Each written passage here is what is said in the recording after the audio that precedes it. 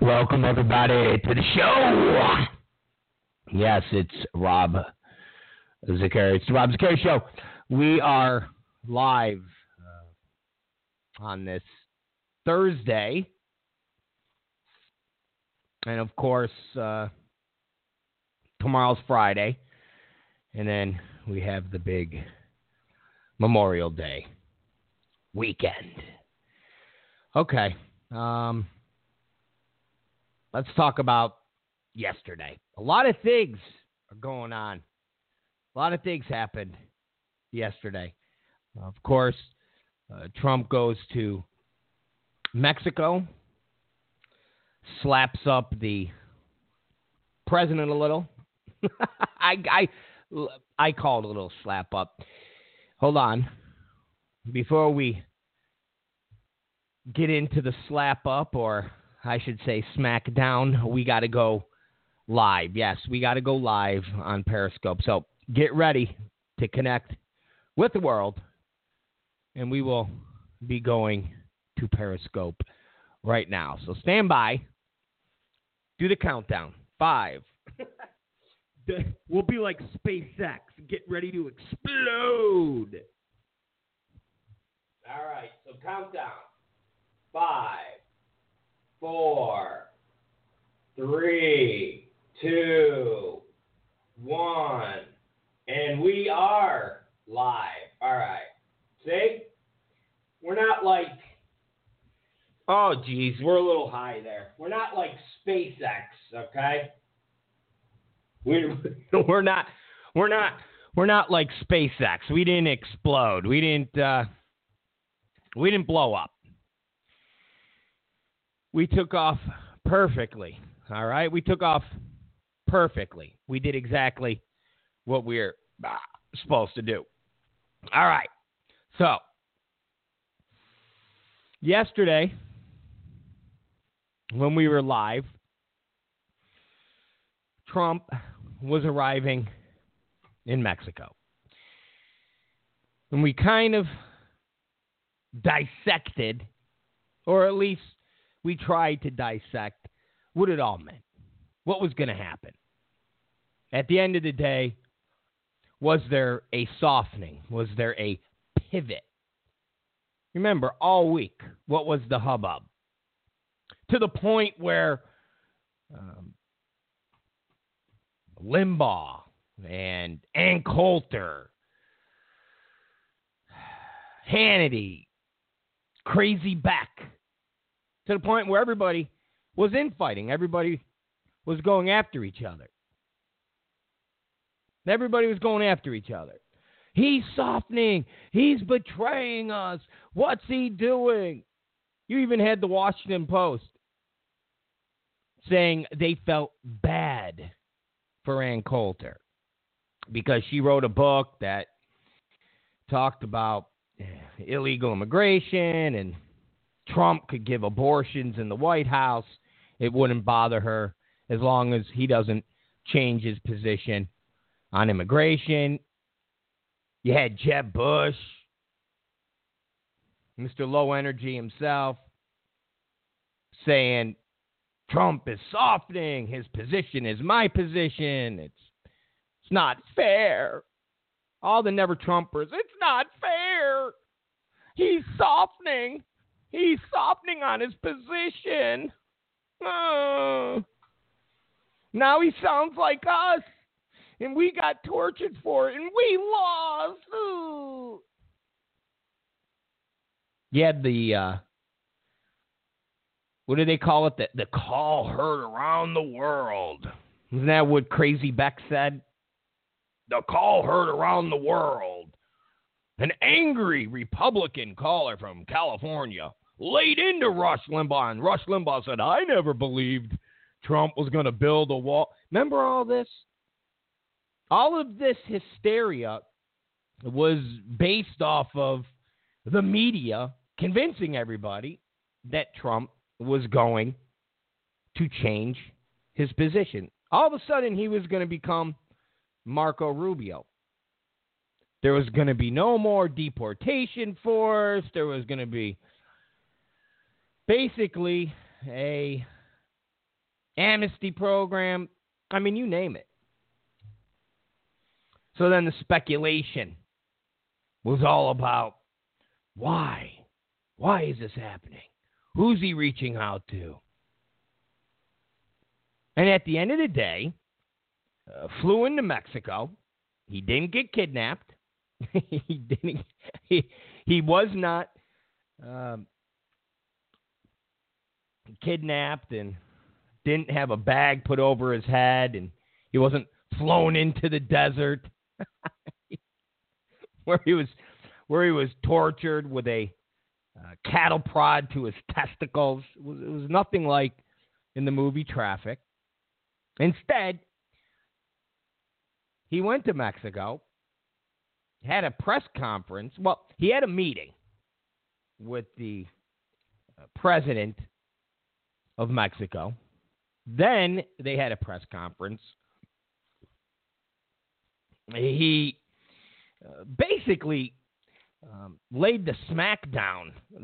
If you want to be technically, he laid the smackdown on Mexico, the Mexican president, and then got back into his helicopter and went to Arizona. Oh my gosh, our feed just went down. Oh my God, stop it. Stop it. Tell you, the Periscope thing is still, it's still a pain in the ass. I mean, I got to be honest with you. Definitely a pain in the ass. I know that's the way that everybody is doing the whole, communication thing, and you got to do it. But it's a pain in the ass. You got the phone, and it's not like being able to hook up a webcam and going from there. Those of you who aren't on Periscope and you're watching us or listening to us on Spreaker or Blog Talk, the camera is fell, it's wobble. It's a pain in the ass. I definitely like the whole webcams. I like the old way. It's still a smidgen better. I like that just a smidgen better. Anyways, back to the smackdown. And then Trump went to Arizona and lit that crowd up. Now, let's start in the beginning. Okay, let's start in the beginning. Because the press conference and everything that happened in Mexico was pretty much flawless. It was pretty much flawless. And that's why, ultimately, when it was over, what did you hear? Well, did Trump tell the Mexican president that he's paying for the wall? We're hearing conflicting reports. We're hearing, what did he say? What's going on? What? Right after, you even had people that despise Trump. People like Ana Navarro, people that despise Trump, going, I hate to say it, but he did good. He looked presidential. He pulled it off. He sounded sincere, but he also spoke forceful. He put over the United States of America. I mean, you got to admit, guys. Hearing somebody talk positive about the United States, a potential president of the United States talking positive about the United States. When's the last time you heard that? Obama doesn't talk positive about the United States. I mean, he really doesn't. Anytime Obama goes overseas, he's always running down the United States. He's always apologizing. And I know the left goes crazy when we say that, but it's true. It's true. It's always, we've got a lot of growing up, and we're not flawless, and listen, if it wasn't for us, okay, warts and all, You know how many countries would cease to exist? You know how much of our military and how much of our money and how much of our brain power, rather it's our inventors, our innovation,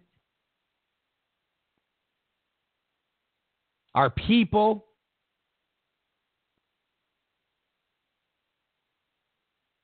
we help more foreign countries.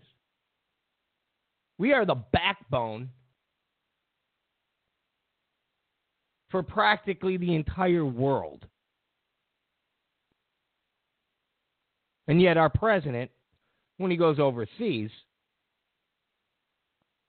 runs us down. I mean, he really does. So it was refreshing to see somebody go to another country and say, if I'm president, my number one goal is to look out for the American people. That's my number one goal. We will work together, but never forget that my first priority is the American people. It was refreshing. So you had the Never Trumpers. You had the Never Trumpers. You had the Anna Navarros. You even had the Bill Kristols, the National Review, Charles Krautheimer. You had so many disgruntled Republicans, the jealous crybabies, the spoiled losers. You had so many of them saying, man, Trump did really good. He really did good. And you had a plethora of people in Mexico, whether it's former presidents, activists, media, running down their president.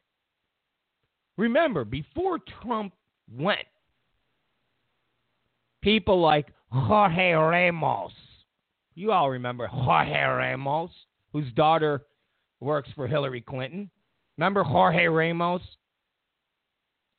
He got all crazy that time at a Trump press conference, started interrupting,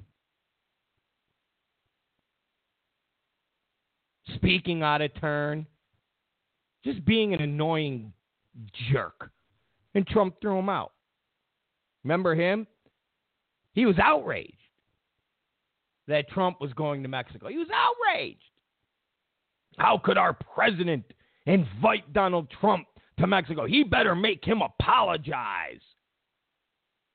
He better put him in his place. Vicente Fox, he was outraged. You had other officials outraged. Everybody was outraged. Everybody in Mexico was outraged. How could he? They're huffing and puffing. Huffing and puffing. And then Trump shows up. They have their press conference. American media is going, wow. Wow, Trump did good. Trump did real good.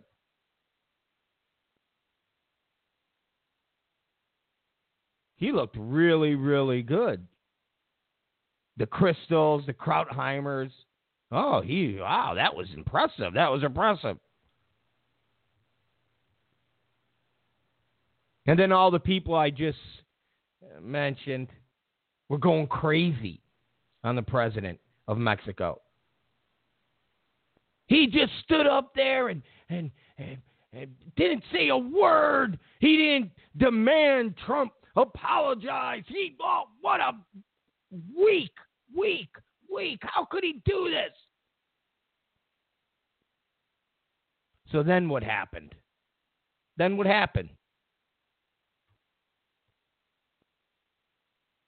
Oh, well, wait a minute. We're getting reports. Yep, we knew it. I mean, you want to talk about trying to create something, and at the end of the day, the only thing they created was more strength by an American president, or, oops, that's a slip of the tongue, a possible American president, and something that we haven't had in 7.5 years. Obviously, a country that was intimidated by us. Obviously, a country who was scared to say the wrong thing. Maybe out of fear that he would get slapped. I don't know. I mean, Giuliani was with Trump. Sessions was with Trump. You're in a room with Sessions and Giuliani, Trump. Maybe you get a little intimidated. I don't know. But it was like something that you see in a teen movie. Hell, it was something like you would experience when you were a kid. You're getting into a fight with someone. You get into a fight with someone, and when you leave, you're in the car, you're on your bike, you're on the bus, and as you're driving away, the person then starts screaming at you. Or you get home, and the person calls you up and starts screaming at you. And you're like, why didn't you do this when I was standing in front of you? Why didn't you do this when I was stomping on you? Why didn't you do this when we were together? Why are you now trying to act like a tough guy? What are you doing? You look silly. I mean, high school stuff. Seriously, high school stuff. Little girl stuff. Little boy stuff. Adolescent, childish, BS stuff. And that's what happened. Because what did you hear? What did you hear? You had this hour closed-door meeting. You then had a press conference. He spoke. Trump spoke. They took questions from the crowd. Talk about who's paying for the wall. What's going to happen? Trump says payment of the wall was never discussed.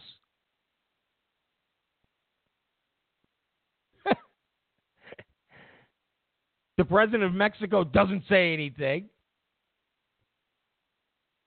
And what happens? An hour or two later, we did discuss it. Oh, and I told him Mexico wasn't paying for the wall. What? Really? Really? You didn't say that when you were on the stage. He's not the president. Trump's not the president. He's Hitler, remember? He's Hitler. Remember that. He's Hitler. You said he was Hitler. You were on stage. You had the opportunity. You had the opportunity to correct the record. You had the opportunity to say, well, we discussed the wall, and I told Donald Trump that we would not pay for the wall. You had the opportunity.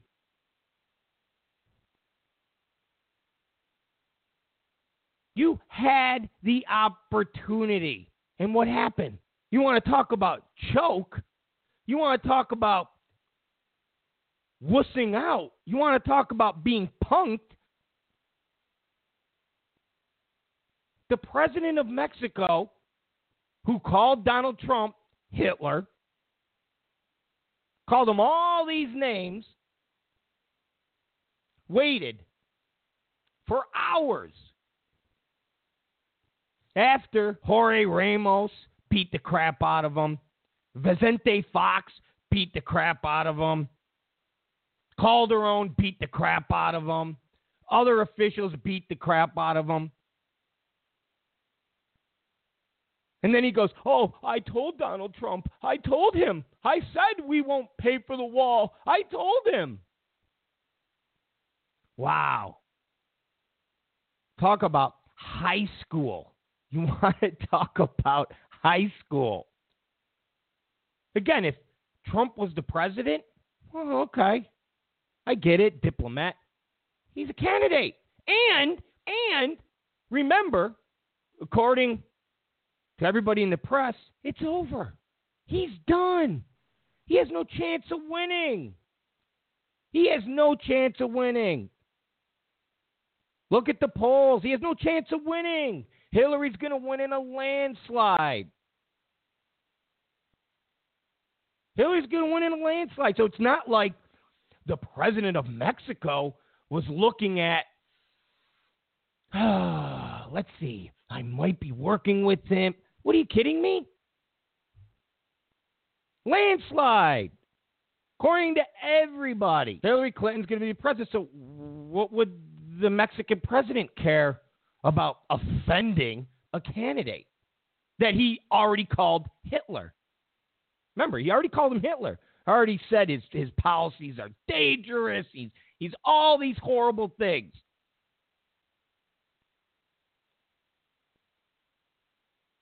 But they sat in a closed-door meeting.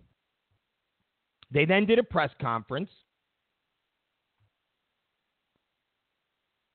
And never once did the president of Mexico say, hey, I told him that we would not pay for the wall.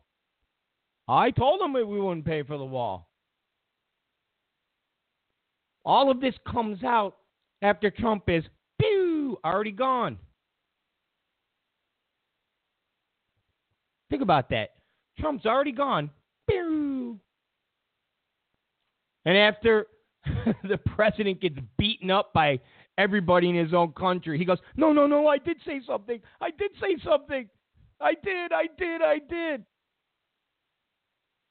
And it's not like this guy is Mr.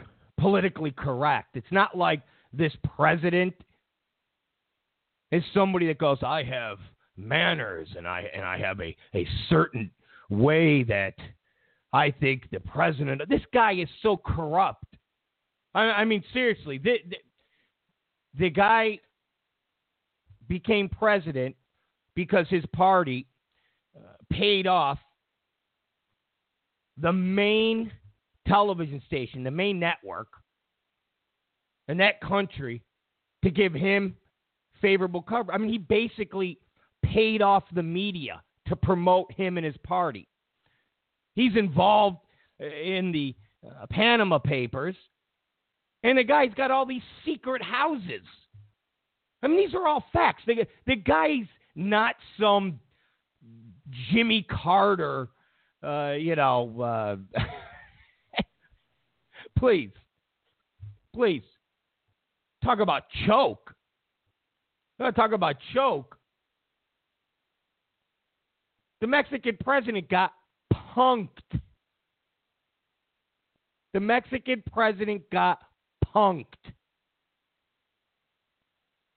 And you hear Tim Kaine. Oh, Donald Trump went there and choked. Shows you he choked. Foreign policy, really?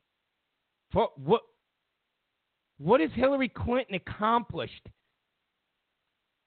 as it pertains to foreign policy? What has Hillary Clinton accomplished as it pertains to foreign policy?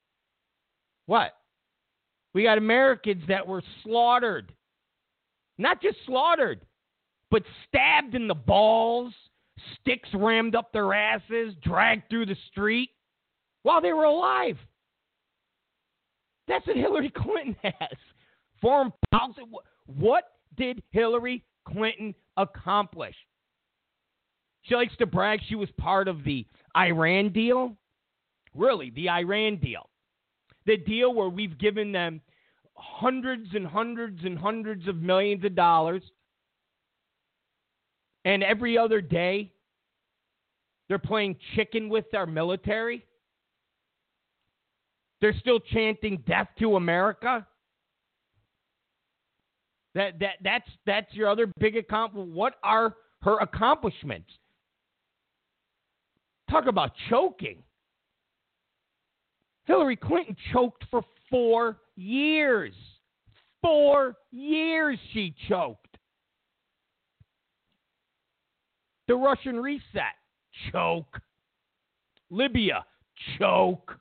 Iran, choke. Boko Haram, choke. Everybody forgets about Boko Haram. You got hundreds and hundreds and hundreds of little African girls. Nobody knows where they are. Boko Haram rose to power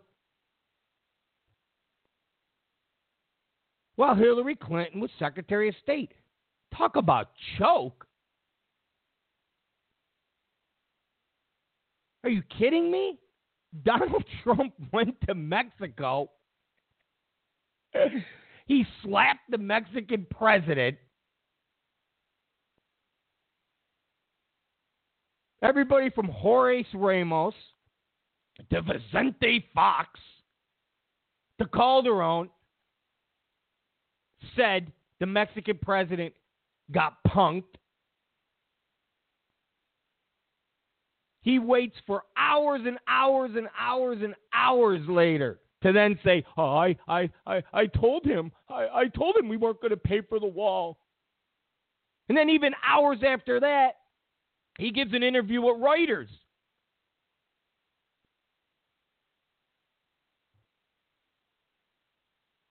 And he says his policy stances could represent a huge threat to Mexico. And I'm not prepared to keep my arms crossed and do nothing. Really? Wow, that sounds a lot different. Hell, listen, you knew about his policies before you invited him into your country. You knew about what he was all about before you invited him. So you invite him. He stands on stage with you, has a pro-American speech. You say nothing. You talk about being able to work with him. You take questions. You say nothing. And it's only after you get beaten up by your own people. You know what they did? You know what they did? It's like they basically gave him a gang beatdown. He gave him a Azteca Barrio beatdown. They got him in a. I think Jorge Ramos and Vicente Fox and Calderon and all the other corrupt officials in Mexico, they all went to his little palace or one of his other many houses that he keeps getting in trouble for having. And then they put him in a circle and they beat him up. And then he ran to the press and said, I'm not going to let him do these things. What are you talking about, you putz? What are you talking about? It's done. He was already in your country. The guy that you called Hitler. The guy that you called Mussolini Hitler. He already came in. What are you talking about? He already came in. He already punked you. He already punked you. Why are you talking all tough. And remember, guys, the whole Mexico will pay for the wall. Mexico will pay for the wall. Mexico is not going to pay for the wall, okay? Mexico is not going to take money from their pocket and pay for the wall. What we're going to do is we're going to tax, okay? Do you understand this? We are going to tax the money that gets sent to Mexico. That's what's going to happen. We're going to tax the remittance pay that the illegals send back to Mexico. Last year, $24 million. $24 million was sent back to Mexico. $24 million. That's it. We're going to restrict and tax the money that's sent back to Mexico. And it's not illegal. Okay, my friends? It's not illegal. We do it to Cuba, or I should say, we did it to Cuba. That's a fact. That's a fact. We did it to Cuba for many, many years. We do it to offshore gambling. And all you got to do is put in place, hey, got to get your Social Security number, got to have a driver's license number. Social Security number, driver's license number.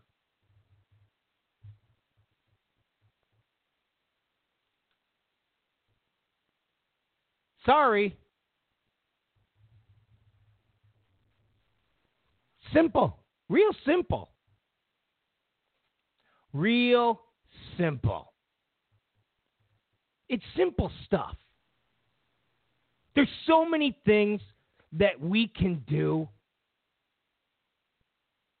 So many things that we can do that's just not done. It's just not done. Now, I've gone through this before. I'm not going to take this part of the show to break down all the things that we can easily do that are there at our disposal. But at the end of the day, the Mexican president got punked. And when you're talking smack on somebody after they left, and that's what the American media is trying to focus on, because they know that Trump looked presidential, that Trump did what Obama refuses to do, which is put this country over. Actually talk good about our country. So what did they say? Oh, the main thing of Trump's plan. The main thing is build the wall and make Mexico pay for it. That's not the main thing. I mean, that's just lunacy. It absolutely is lunacy. It's not the main thing. There's so many well, last night, Trump laid out a 10-point plan. Now, we'll get to that.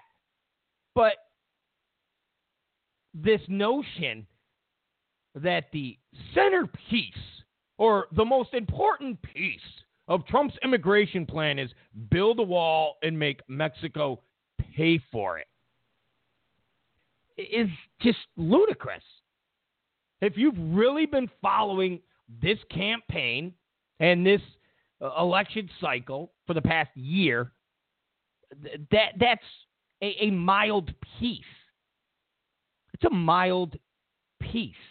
And if anything, it started out as far as who's going to pay for it, and the crowd goes, Mexico. If anything, it started out as kind of a tongue-in-cheek fire the crowd up.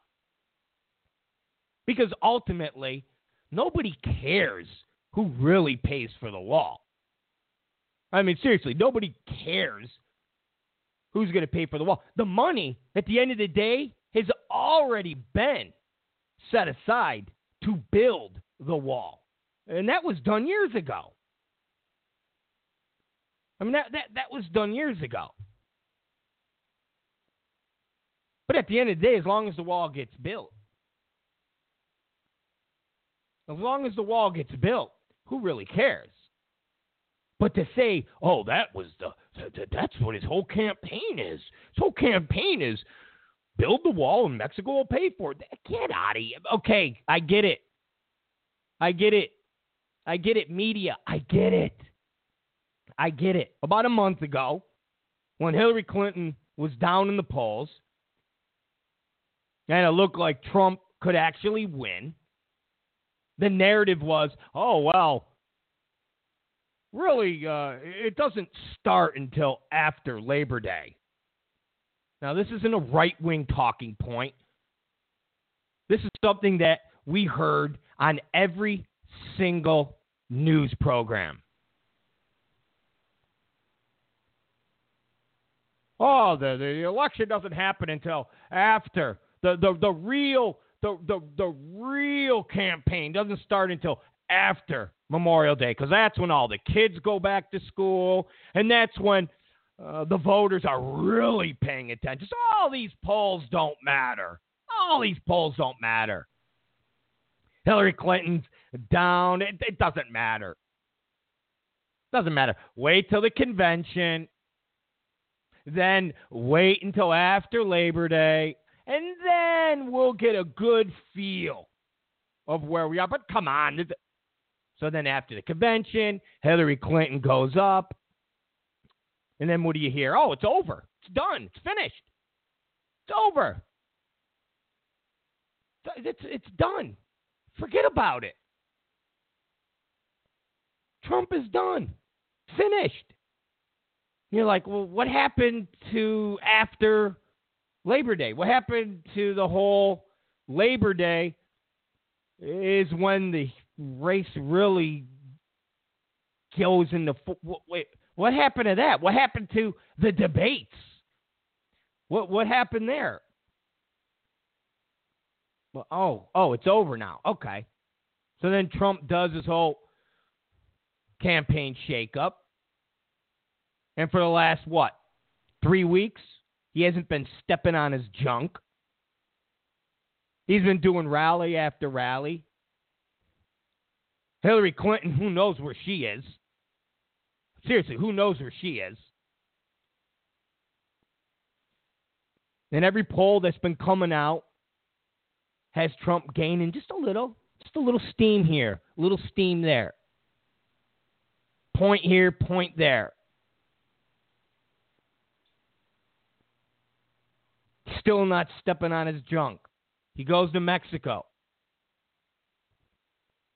Has the speech last night in Arizona. It's all successful. New polls just came out. One by Fox that has Trump something down by, 2 or 3. A Rasmussen that has Trump up. And those of you on the left and those never-Trumpers can't go, oh, well, that's the Rasmussen and that's Fox. Well, those same polls 3-4 weeks ago had Trump getting crushed, and you were fine with going, see, look, it's over, it's done. Well, now all of a sudden, polls are starting to get tight.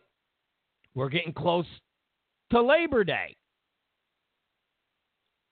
Today, after the immigration speech, after the successful trip to Mexico. Biden is on the campaign trail. Biden's out there today. He's not running for president. Hillary should be out there today. Instead, Biden is. What's up with that? Hillary Clinton is running for president. Hillary Clinton gives a speech yesterday that she shows up, 20 or 30 minutes late for. It lasts for about a half hour. Trump flies to Mexico, does the meeting, does the speech, flies to Arizona, delivers an hour and 20-minute speech. You'd expect Hillary Clinton today somewhere. Instead, you get Joe Biden. Joe Biden. He's not running for president. What the hell's going on? What's going on? Oh, the polls are tightening. Trump still hasn't stepped on his junk. Had a huge day yesterday.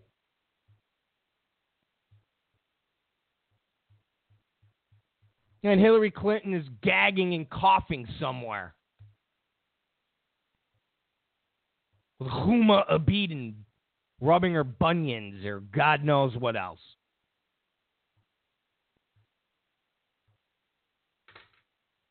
That's what's going on. That's what's going on. So I get it. The media has to go, oh, the central piece of Trump's whole campaign is build the wall, Mexico will pay for it. Build the wall, Mexico will pay for it. Build the wall, Mexico will pay for it. Guys, come on now. I get it. I get it. I get it. But just to give you a little taste, just a little taste, okay? Just a little taste. Here's a little bit of what the Mexican president said. I'm not going to bore you and go through his entire speech, but just here's a little taste. Next November 8th, the United States people elect a new president of the United States, and I'm sure that the electoral process will continue being intense debate, idea, contrasting all these characteristics of the grand democratic tradition of the United States. Now remember, this. Imagine an interpreter is going through. Just as well, Mr. Hillary Clinton, Miss Hillary Clinton, as well as Mr. Donald Trump, have publicly expressed my respect, as has been with the president and friend Barack Hussein Obama. I know, he didn't say Hussein. I just threw that in. The next president of North America will find in Mexico and its government and neighbor that wants to work constructively to strengthen even more the relationship among our nations and to confront together all the changes that we face together in common. Okay. Remember. He's already called Trump Hitler. He's already called Trump every horrible name in the book. Vicente Fox. I mean, it just shows you, though, what type of people they are. And I'm not going to cast disparaging comments. I don't want to do that on all Mexican people. I like the maintenance man in my building. I like I'd say he's about 53 years old, doesn't speak any English, wears a Dallas Cowboy hat. And he makes sure the stairwell's nice and clean of cigarette butts and debris. I like him, so I'm not going to be disparaging to all my Mexican friends. But remember, Vicente Fox is the one that said, Donald, I will not pay for that effing wall. I will not pay for that effing wall. We will not pay for the effing wall. F Donald Trump. F him. And then, 4 weeks later, he's like, I didn't mean to call Donald Trump a name, and I didn't say F him, and I invite him to come to Mexico to see what Mexico is all about. Just don't drink the water. And be careful when you go to TJ. That's all. Be careful when you go to TJ and don't drink the water, or you will get Montezuma's revenge. Don't go. You'll be in the toilet. You'll be in the toilet for days with explosive diarrhea. And then yesterday, Vicente Fox goes, I never invited Donald Trump to come to Mexico. I never invited him. Yeah, you did. You did, you dummy. Yeah, you did. Yeah. You invited him to come to Mexico. You invited him to go to TJ. You told him you can get Xanax and a whole bunch of other pills at the pharmacies out there because, you know, that's what you do.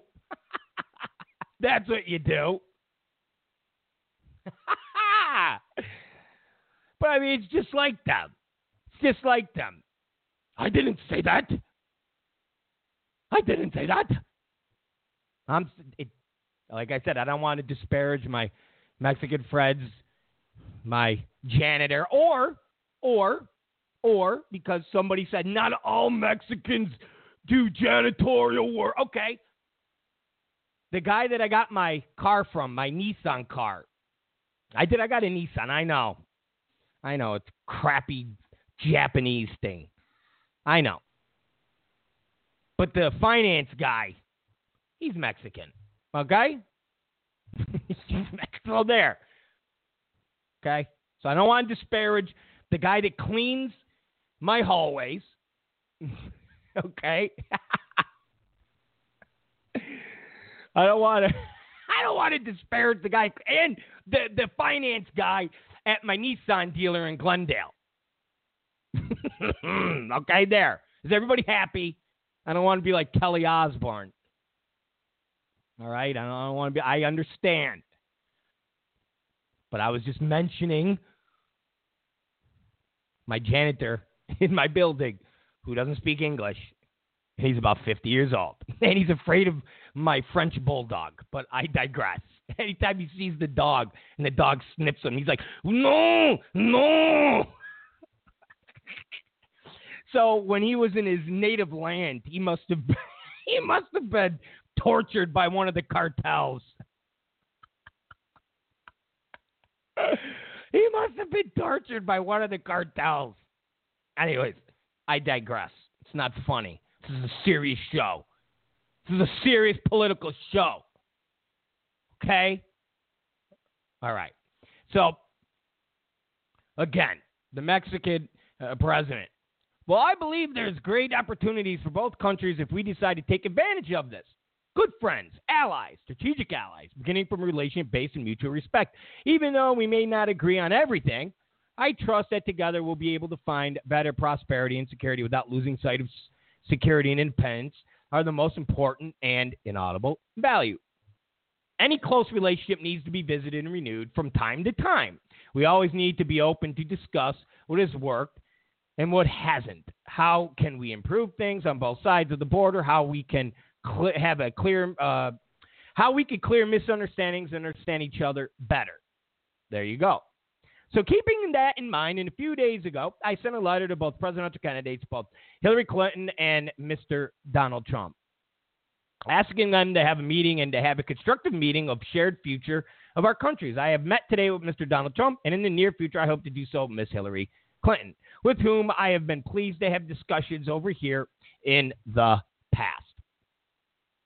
We may not agree on certain topics, but his presence here, Mr. Trump, demonstrates that we have a fundamental inaudible. It says our respective countries are very important one of the other.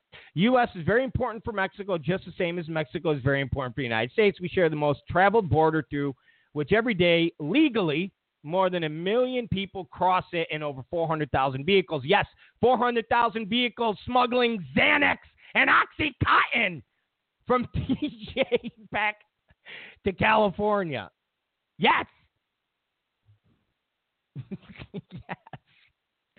You know how many of those cars are full of Xanax and Oxycontin. You know how many people are in those cars are going to the TJ whorehouses? I'm just saying.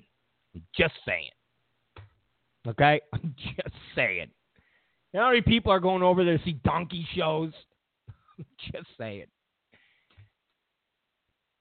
I'm just saying.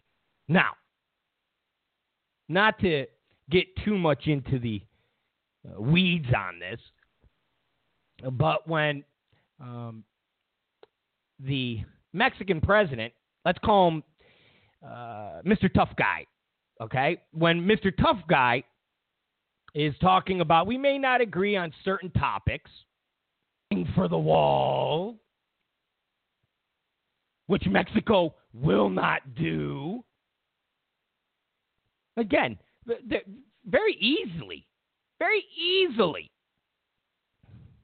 the Mexican president could have dropped that in. It's not like the people of Mexico would have been upset. Because according to everybody in the media on both sides, over in Mexico and in the United States, Mexicans hate Donald Trump. All 100 million plus that live in Mexico despise Donald Trump. They despise him. Jorge Ramos despises him. And he's the voice. He's the voice of Latinos around the world. We're constantly told that. Vicente Fox despises Donald Trump. Felipe Calderon despises Donald Trump. They all despise Donald Trump. He's got an approval rating with the American people or the American Mexican people of like, what do they say? 2? I don't know what it is, but when you listen to the media, no one, not one Mexican, not one Latino in the United States likes Donald Trump. And negative 0. Like, that means dead Mexicans. They don't like Donald. Like, he has a negative favorability rating in Mexico. So, every Mexican that's alive hates Donald Trump, which gives them 0. And then they dug up bodies. All the bodies that the cartels have killed. Even those, 40 or 50, I don't know what they were, students or workers that were killed that Pino Nieto did nothing about. They even dug those bodies up, their pieces, and said, "Do you like Donald Trump?" And from the grave, they got that gay medium on E. They got him. They brought him over to Mexico. His mom drove him across the border. She dropped him off. He talked to the dead body. She bought some pills. And he was like, let me see. Oh, yeah, all these dead Mexicans, they don't like Donald Trump. They despise him. So a negative. So all these people despise Trump. And the Mexican president's approval rating is in the toilet.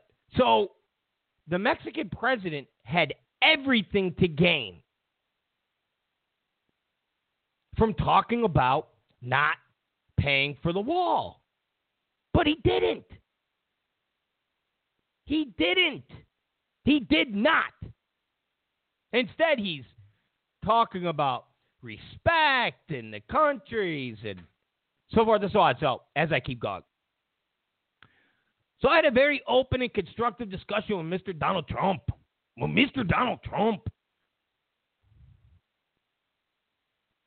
the Ortega brothers. The objective of this meeting was to meet each other and to know about the bilateral relations. As far as commercial issues, I share with Mr. Trump my conviction that free trade of North America has done a lot of good to both the U.S. as well as Mexico. U.S. exports to Mexico are close to $200 billion a year, and according to U.S. Chamber of Commerce, more than 6 million jobs in the U.S. rely on exports to Mexico. And let's not forget the remittance payments. Let's not forget the $24.8 billion that Mexico has received, which is more than their oil revenue. So the money they get from Mexicans sending money back to that country equal more than their oil business. That's pretty amazing. I mean, it's pretty amazing.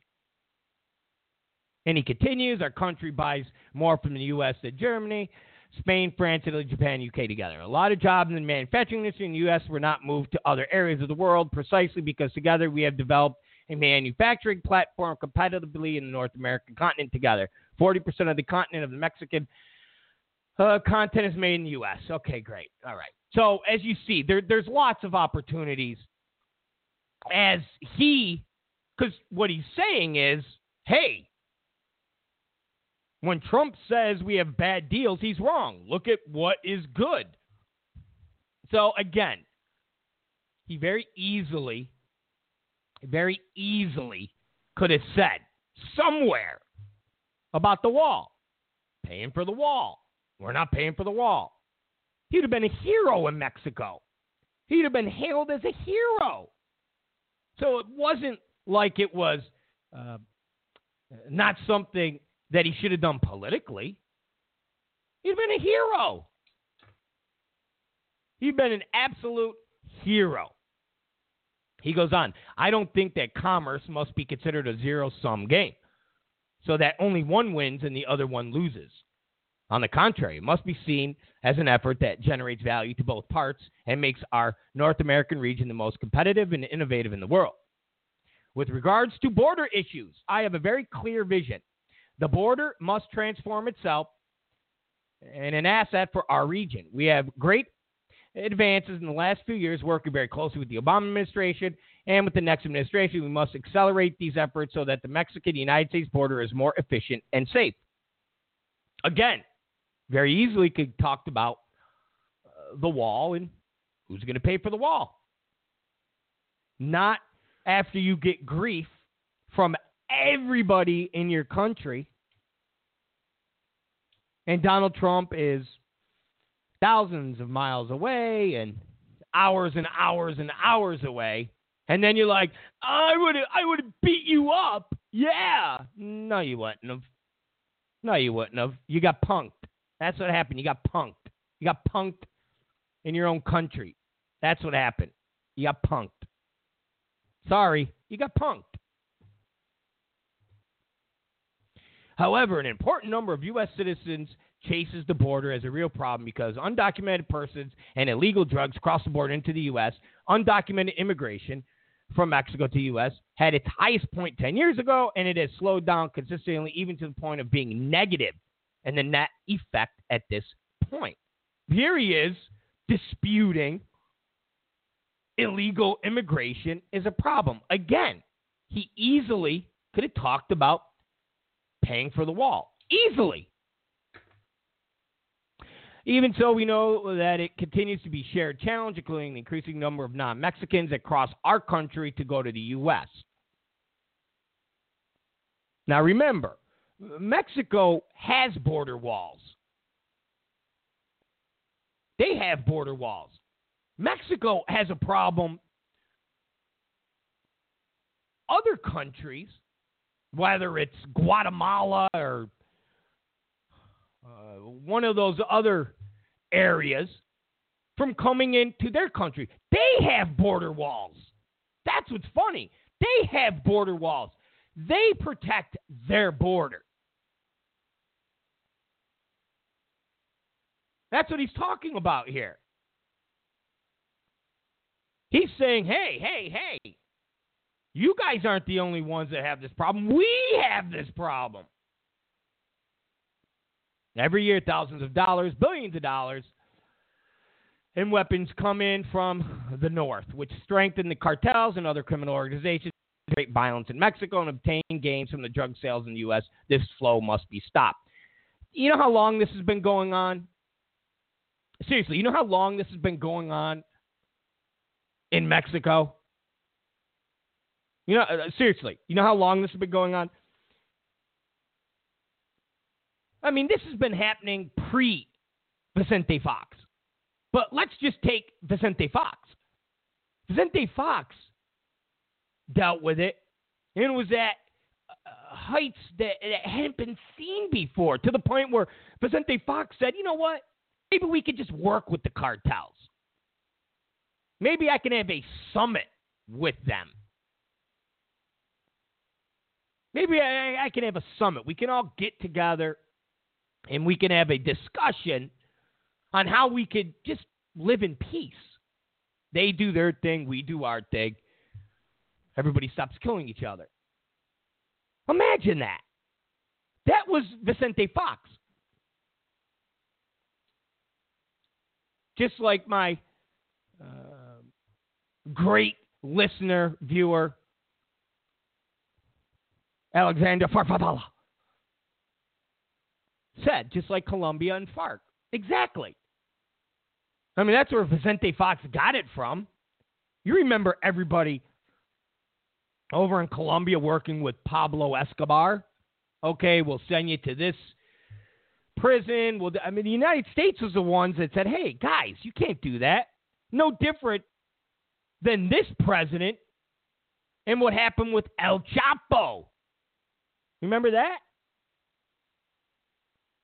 So anyways, Vicente Fox tried to work with the gangs. Epic failure. And then Calderon comes in and runs it like a police state. And then the people of Mexico get aggravated about that. Because there's trucks, military personnel running around the country. And now you got this Pino. And they're still cutting people's heads off, putting them in the streets. They haven't done a thing. They have not done a thing to stop drugs and weapons coming from the north. They haven't done a thing. They haven't done a thing. So he continues. I do admit that we recognize that the natural right that every country has to protect its own borders. I also believe that a real collaboration effort between friends and allies is the best route to obtain this. All the while, I express this to Mr. Trump to make a better border with Mexico and all the friends from Central America. Again, another opening about the wall. Another opening about the wall and the fact that Mexico's not going to pay for it. We are not going to take money from our pockets to give the United States to build a wall. No. But he didn't. He didn't. And I repeat, not to be repetitive, but it's not like anybody. It's not like anybody in Mexico, past presidents, activists, other members of that government would have been upset. They would have cheered him. They would have clapped loudly. He probably would have gotten a bump. Probably would have gotten a bump of, say, 50 points as far as popularity goes in his own country. But he didn't. He was intimidated. He was intimidated.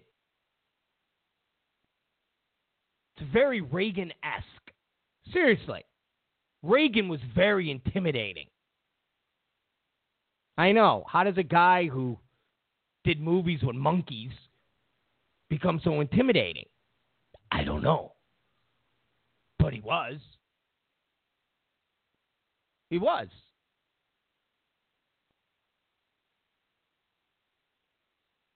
So the only explanation for everything, I mean, I heard people go, oh, because Trump paid him. Yeah, Trump took out a pocket of ones, right? There you go. Took out some pesos. Here you go. You're going to shut your mouth. Oh, okay. He was intimidated. He was intimidated. Why did we get our hostages back when Reagan became president? Why? Because they knew. They knew. They knew. You had Jimmy Carter, Ronald Reagan. You had the peanut farmer, or you had the cowboy. But they knew. They knew. Just like Pena. Benito. Just like he knew. He said, man, God, this, I better play it cool. Because this guy could be president. And I could see this crazy Giuliani character every single week telling me I need to do a better job of controlling these cartels. And if I don't get in line, I'm going to send you military in here. I mean, seriously. The guy was intimidated. Remember, he's calling Trump a Nazi, the Hitler. He's all these things. Trump gets there, and he's like, oh, Mr. Trump, how are you? And then as Trump leaves, he gives him the middle finger from behind. Trump turns around. He's like, oh, hi. Oh, no. Want a burrito? You want a street taco? Oh, don't drink the water.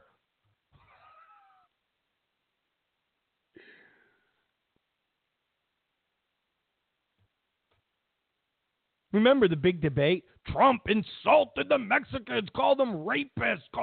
So here's a guy that the Mexicans said called them all rapists and drug dealers. And that guy comes to Mexico, stands on stage, and the Mexican president's like, "Sí, señor, whatever you want. Do you want some Oxycontin? Do you want some Xanax? Do you want us to take you to the donkey show?"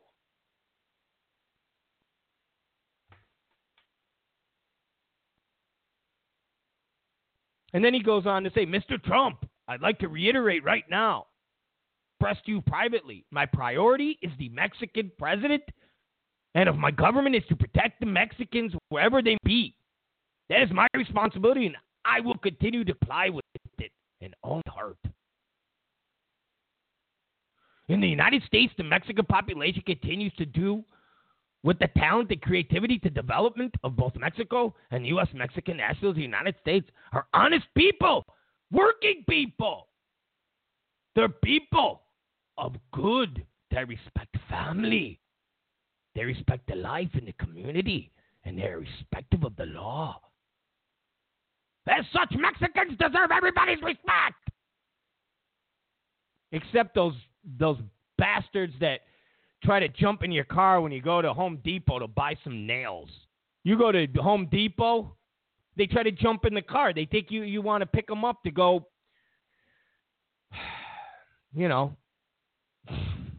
build a house or something. I swear, I'm not joking. I know if you're listening to us in New York, you don't experience that. But out here in Los Angeles, you go into the entrance at Home Depot.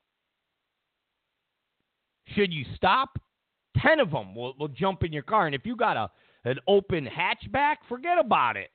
It's over. They jump right in. Pew! They won't get out.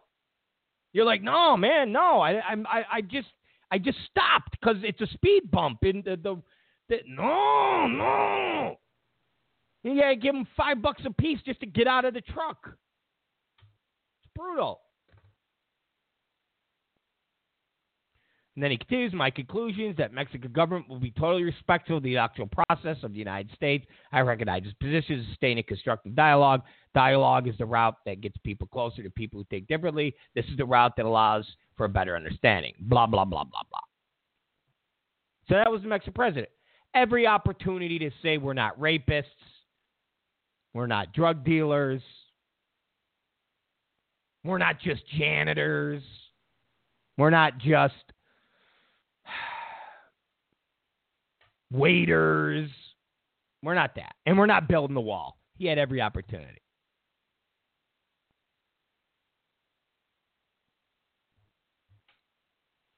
So Trump goes on, and I'm not, again, going to go through this because we still got to get through last night. We still got to get through last night. But I just wanted to make sure, okay? I just wanted to make sure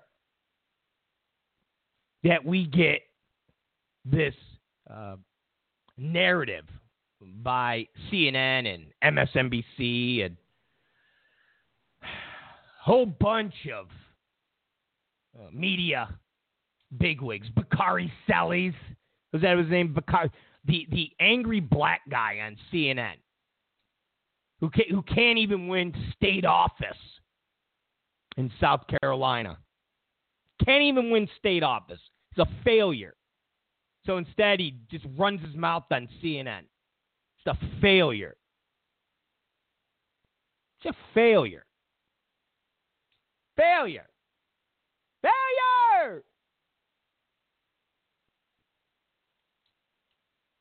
Failure. And I don't think I sound like Gilbert Gottfried. Gilbert Gottfried like this. What are you talking about? That's Gilbert Gottfried. I'm not Gilbert. Come on now. Jeez. I definitely don't look like Gilbert Gottfried. You guys are brutal. All right. So anyways, when have you heard this from our president? As you know, I love the United States very much, and we want to make sure that the people of the United States are very well protected. You equally express feelings and your love for Mexico. When have you ever heard our president, Barack Hussein Obama, when have you ever heard him say, I love the United States, love it very much? When have you ever? All I ever hear is him say, yeah, I know, we kind of suck. We're not that good. We make a lot of mistakes.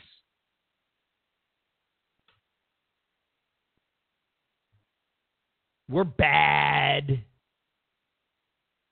We're horrible. Trump goes on. The United States and Mexico share a 2,000-mile border and $500 billion in annual trade and 1 million legal border crosses each and every day. We are united by our support for democracy, a great love for our people, and the contributions of millions of Mexican Americans to the United States. Nice, see? Being nice. Very nice. He goes on, we all share a common interest in keeping our hemisphere safe, prosperous, and free. No one wins in either country when human smugglers and drug traffickers prey on innocent people, when cartels commit acts of violence, when illegal weapons and cash flow from the United States into Mexico, or when migrants from Central America make the dangerous trek, and it's very dangerous, into Mexico or the United States without legal authorization.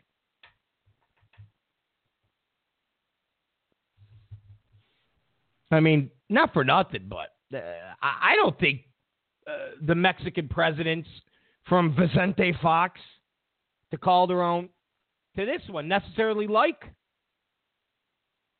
the Mexican people. Because if they did, reporters, civilians, children, you name it, wouldn't be having their heads cut off, stuck on sticks, and planted on the side of the street. Just wouldn't happen. Just wouldn't happen. Absolutely would not happen. I mean, Mexico and parts of Mexico, and we're not talking about the 1, 2, or 3 places where you could go in Mexico to vacation, and it's relatively safe. We're not talking about that because it's far and few between. It's far and few between. Most of Mexico is like Juarez. Most of Mexico is like TJ. I mean, it's like being in Iraq, for heaven's sakes. I mean, the amount of murders and corruption and the things that go on, and these presidents don't do anything about it. They don't do anything about it. But anyways, I digress. Trump goes on. I shared my strong view that NAFTA has been a far greater benefit to Mexico than it has been to the United States, and that must be improved upon to make sure that workers, and so important, in both countries benefit from fair and reciprocal trade. I expressed that the United States and that in the United States that we must take action to stem this tremendous outflow of jobs from our country. It's happening every day. It's getting worse and worse and worse, and we have to stop it. Prosperity and happiness in both of our countries will increase if we work together on the following 5 shared goals. Number 1, ending illegal immigration, not just between our 2 countries, but including the illegal immigration and migration from Central and South Americans and from other regions that impact security and finances in both Mexico and the United States.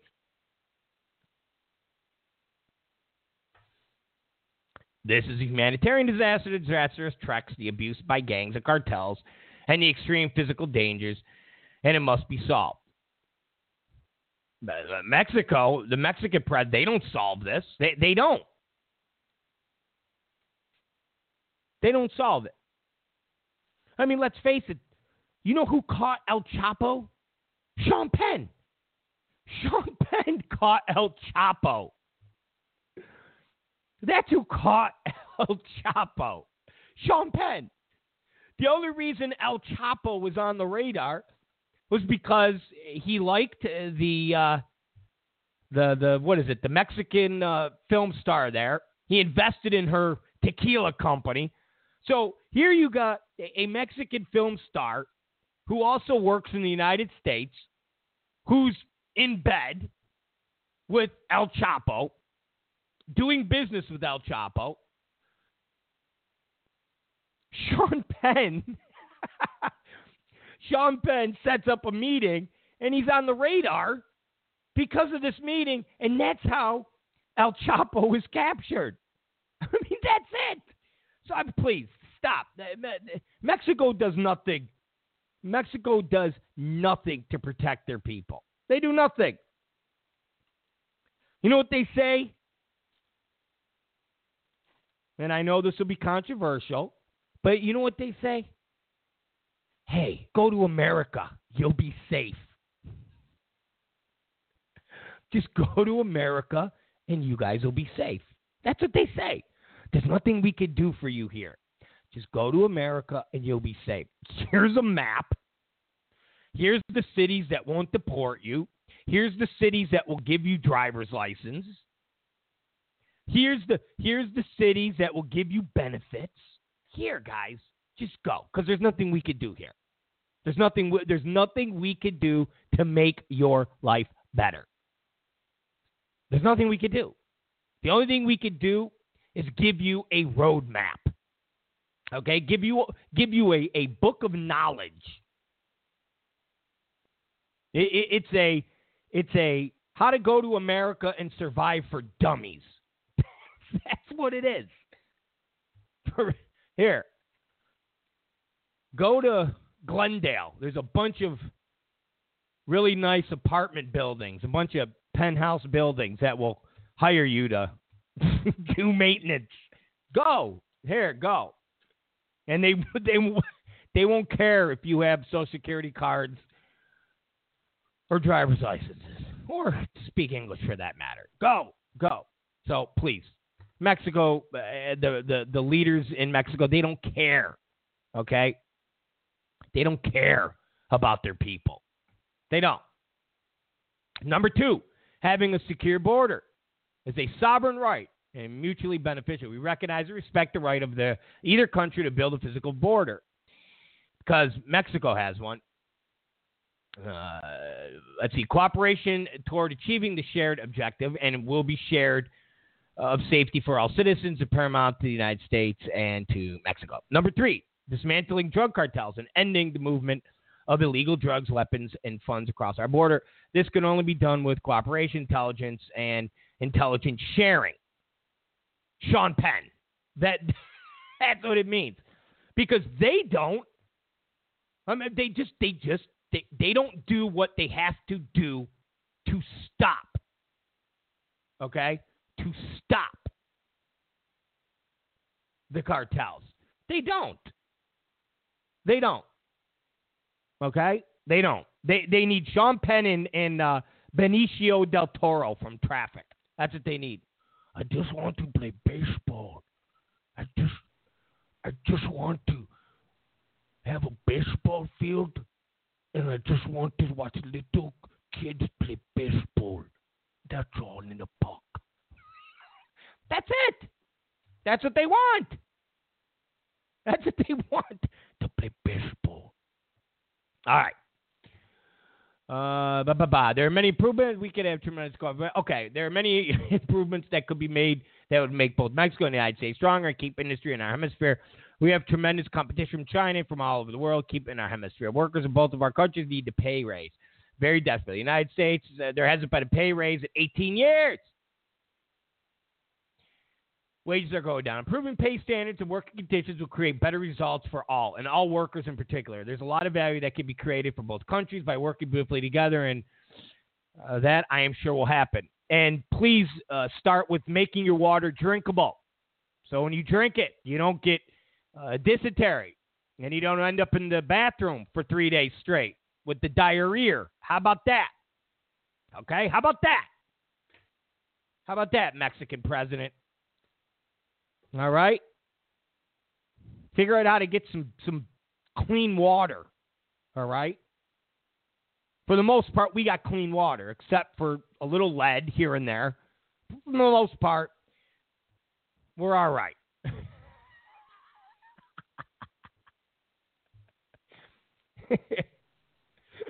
Somebody said, oh, come on. Well, Mexicans, they don't have the diarrhea. Yeah, because they're used to drinking that bacteria.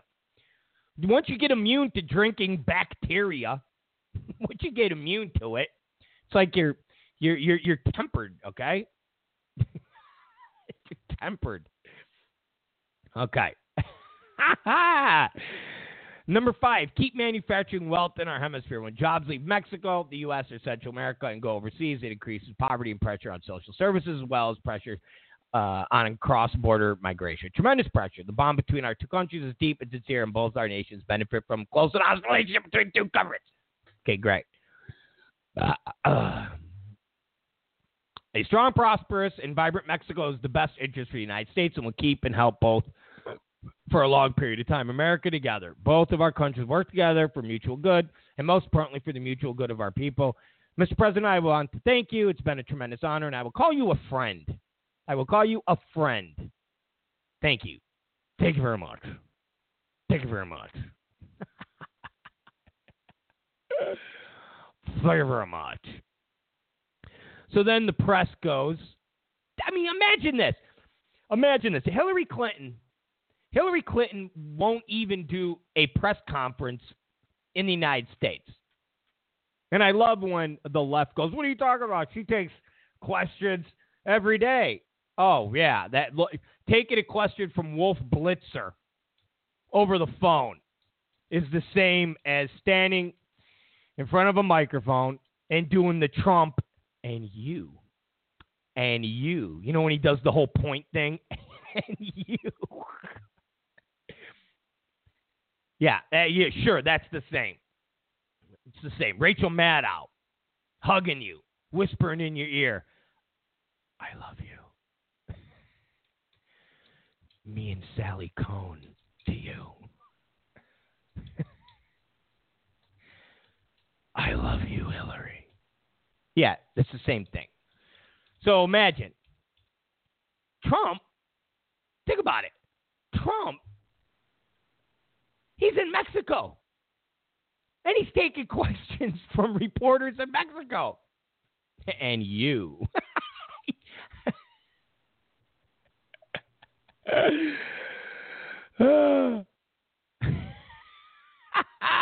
and you.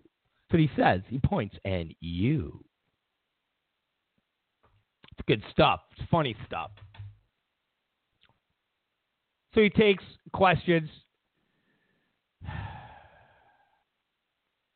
from reporters.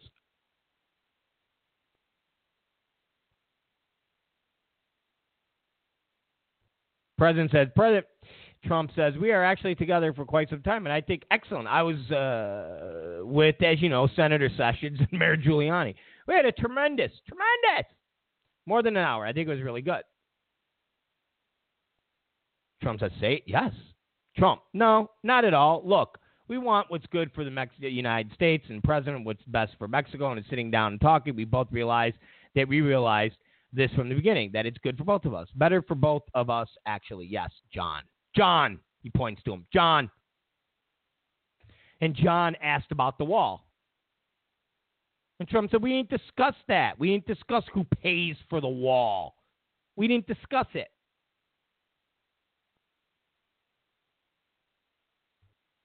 I guess a question off mic. For Mexico to back off, very harsh words, direct toward, would you like to take back some of those?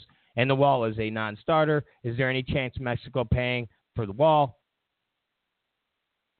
That's off mic. Trump said, well, I'll start. I mean, nothing like an easy question like that. We did discuss the wall. We didn't discuss payment of the wall. That will be for a later date. This was a very preliminary meeting. Very simple. Very simple.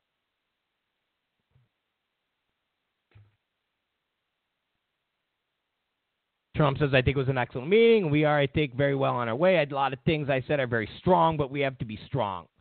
We have to say what's happening. And there's crime. As you know, there's a lot of crime, and there's a lot of problems. But I think together we'll solve these problems. I really believe that the president and I will solve these problems. We will get them solved. Illegal immigration is a problem for Mexico as well as for us. Drugs are a tremendous problem for Mexico as well as us. I mean, it's not a one-way street. And we will work together. We will get those problems solved. So, here's the opening for little Pino to say, well, I told Mr. Trump, I will not pay for the wall. I will not pay for the wall. And then I reached across the table and then I took a Giuliani and I said, listen to me. Sucker and succotash. I will not pay for the wall. So he said, absolute respect. This is little Pino. This is little Pino. Absolute respect for the election process in the United States. I wanted to invite both candidates, which was responded quite quickly by Mr. Trump.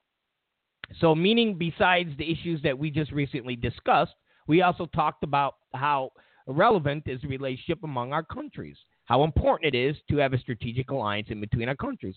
I also asked and showed Mr. Trump the great responsibility that I have to defend the Mexican population, both the Mexicans who are here and outside of Mexico, that there's been a misrepresentation or assertions that regrettably had hurt and has affected Mexicans and its perception of his candidacy, of which I am fully respectful.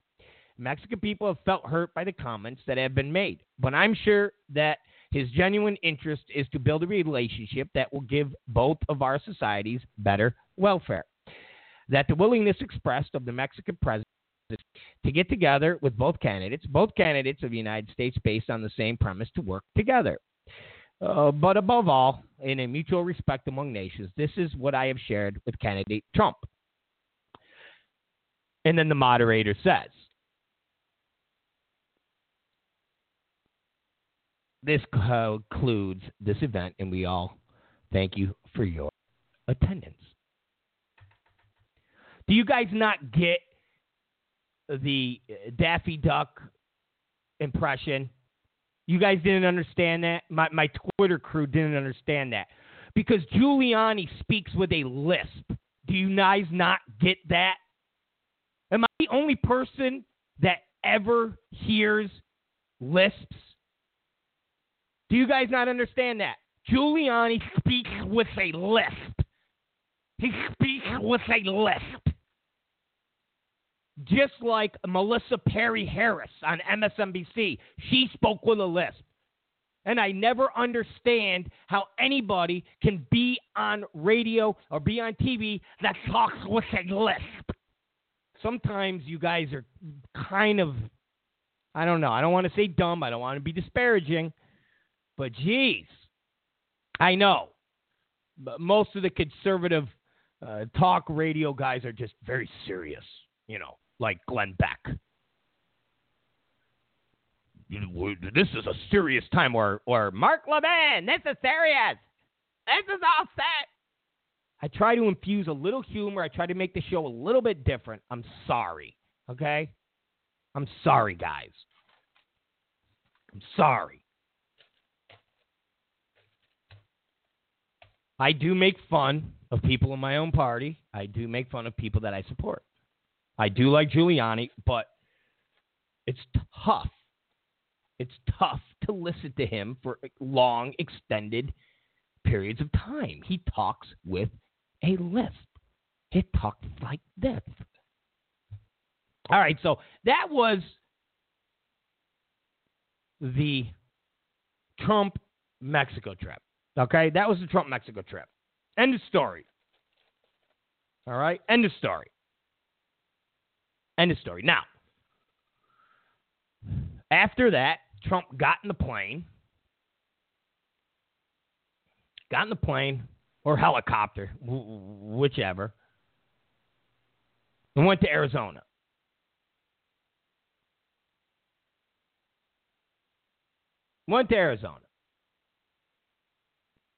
And delivered an immigration speech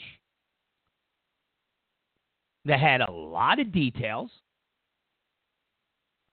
that was definitely not softening. And at the end of the day,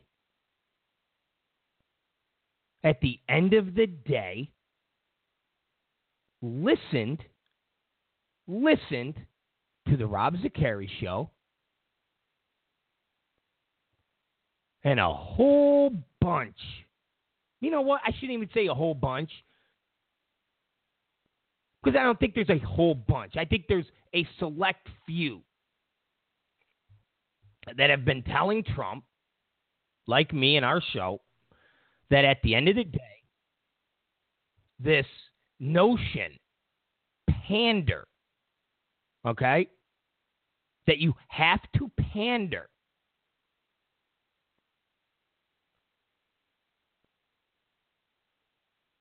to the illegals,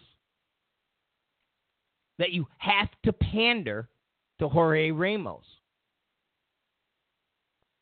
And like we've been saying on the show from day one, the black vote is the vote that one needs to get. Rather it's Trump or any other Republican. The black vote. You need the black vote.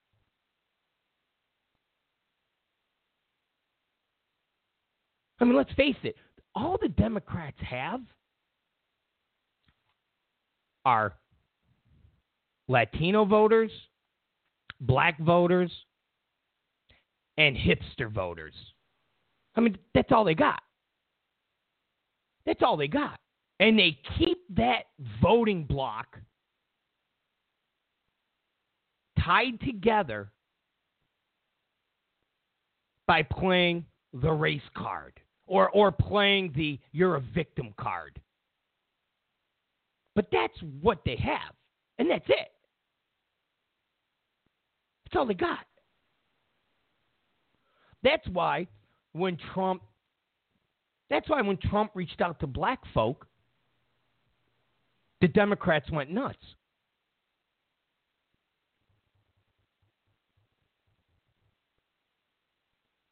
Democrats went nuts. They went, whoa, wait a minute.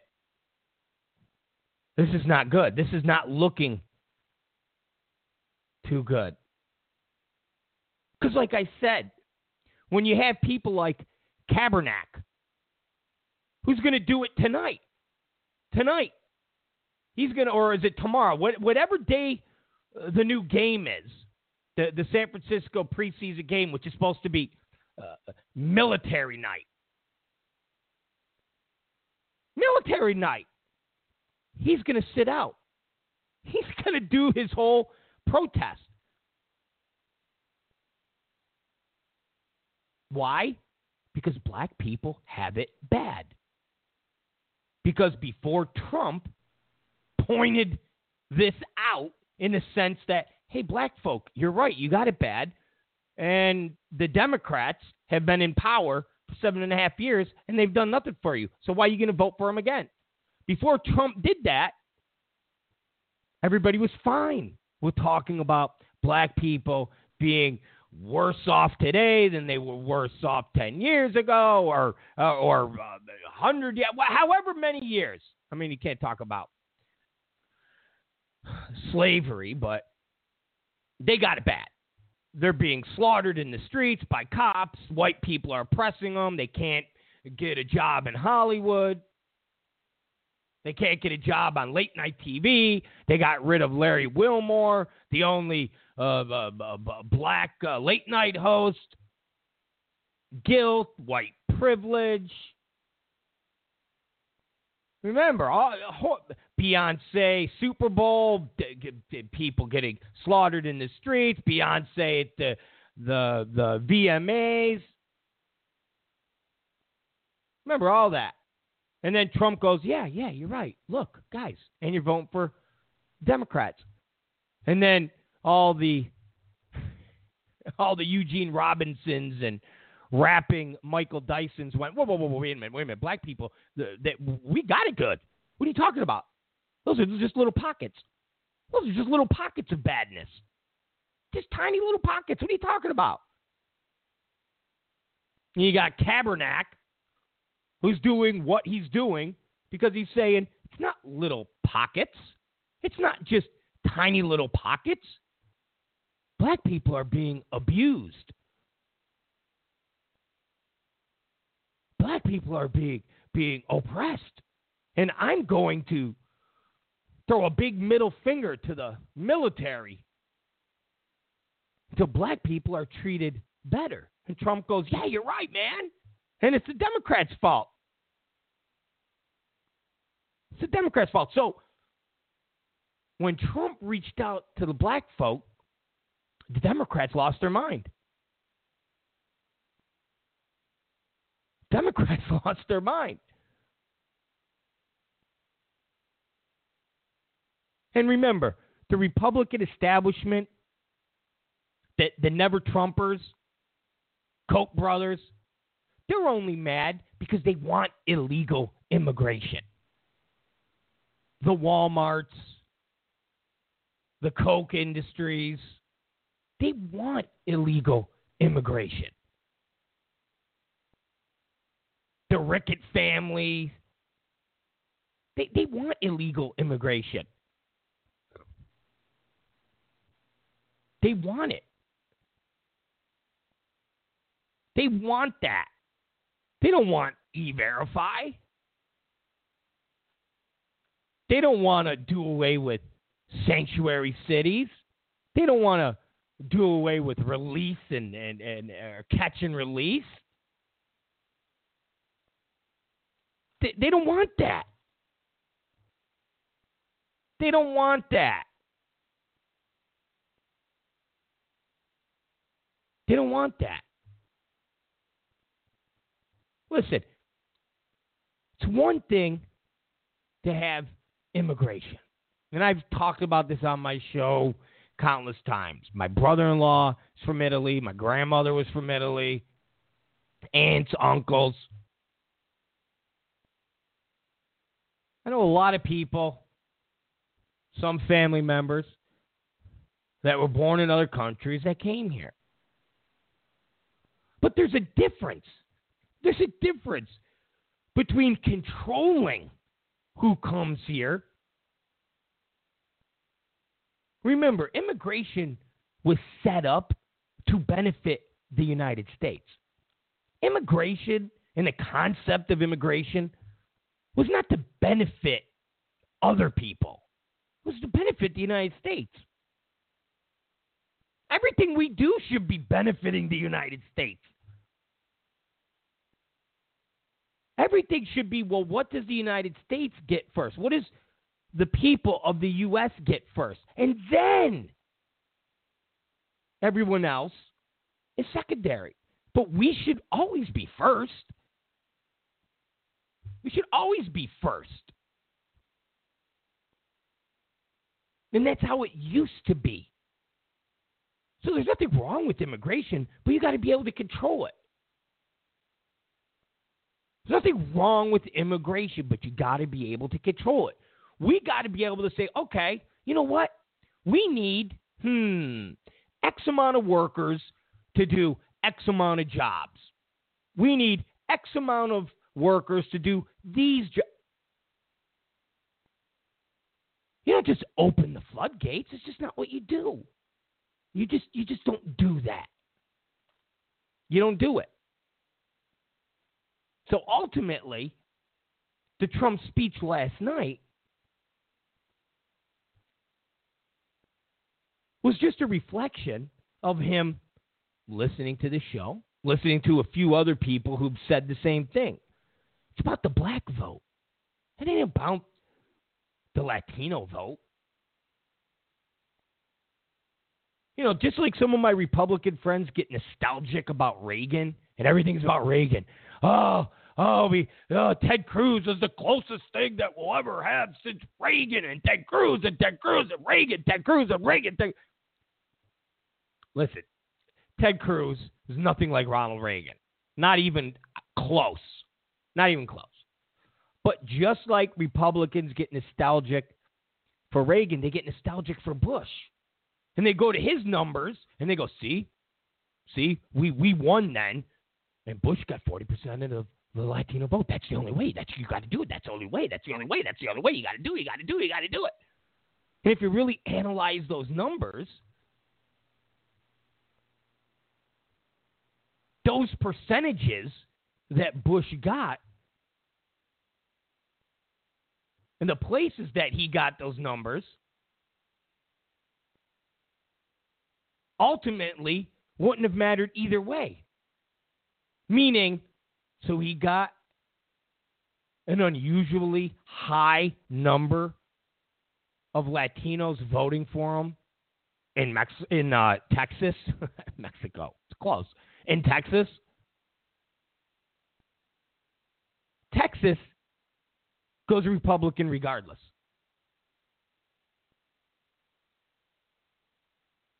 Goes Republican regardless. So this notion, and it all it is was something that was pushed by people like the Koch brothers or Rupert Murdoch, the establishment types in the Republican Party who benefit from cheap labor. So the autopsy report, this is how you win. You have to. You have to. And no one questioned it. Nobody sat there and went, so why such the big push to get the Latino vote, but the black vote? Nah. Why? Especially when the concept of the Latino vote is, it's the fastest growing minority. So you're worried about a vote that's not quite there yet, and you're writing off the vote that's there, and that in theory actually shares some of the same values that you have. And like I've said before, if religion is a big thing for Republicans, one of their big claim to fame is religion. Well, that's something that's a big claim to fame for a lot of black folk. It's definitely not for liberals. And that's not being nasty or mean.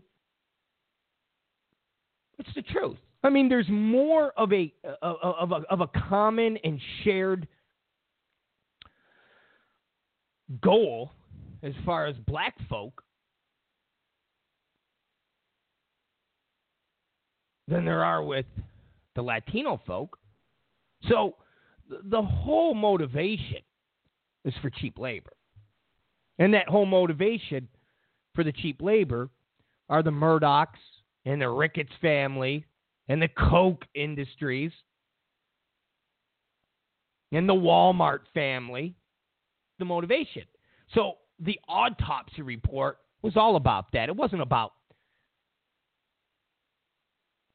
winning elections or an outreach.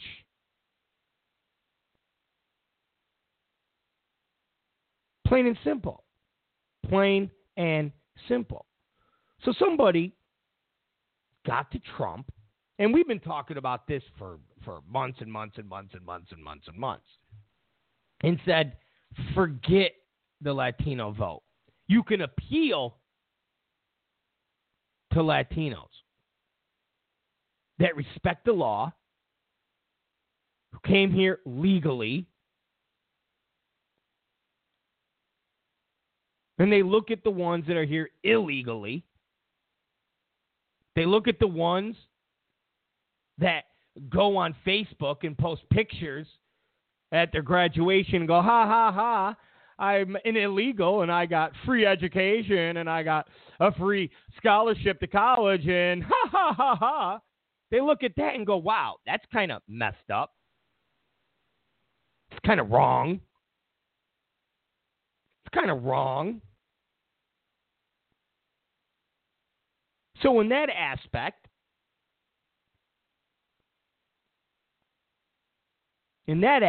Trump's immigration stance and his proposal, it was fair, tough, and it will appeal to who it has to appeal to in the Latino community.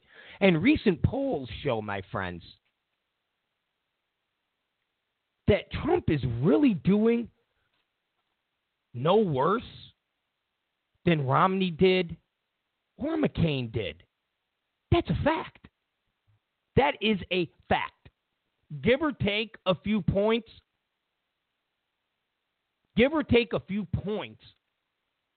Is doing no worse than Romney and McCain. So Trump is going to get who he gets. The real vote is the black community. That's the real vote. That's the real vote. And those are the folks that are in the states that Trump has to win. Those are the folks that are in Ohio, where him and Hillary are statistically tied. Ohio, right now, Hillary and Trump are basically tied. No president for the Republican Party has ever been elected without winning Ohio. And right now, Trump and Hillary are basically tied. So you have Ohio, black folk, Pennsylvania, black folk, Wisconsin, black folk, Michigan, black folk. States aren't California. Those states aren't California. They don't have millions and millions. Listen, months ago, we did the numbers. I think even one of our longtime listeners, whether it was GNR for Trump or Alex Farvella, whoever it was,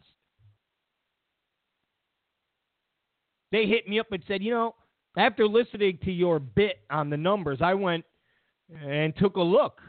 I did a Wikipedia search, and you're right. The numbers of Latino voters in the Pennsylvanias and the Ohios and the Michigans and the Carolinas, Virginia, are minuscule. The Latino voters that actually voted / population in these states are minuscule.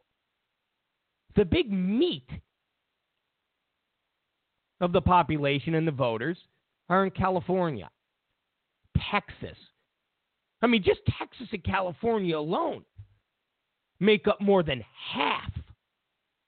Make up more than half. And California is the biggest. And that ain't going to a Republican. I don't care if it's Trump, Marco Rubio, Ted Cruz, Mitt Romney. It ain't happening. And when you break down the numbers, I mean, do it yourself. Don't go, oh, this is just some Republican talking, but do it yourself. Do it yourself. Wikipedia, the Romney numbers for Pennsylvania. Wikipedia, the Romney numbers for McCain. Look at the Hispanic vote. Look how many voted. Look at the populations. Pennsylvania, Ohio, Michigan, Wisconsin. Take a look. I'm not making this up. It's all about the black vote. It's about getting black voters. And last night, Trump went, you know what? Why am I going to piss off my hardcore base? Why am I going to piss off the legal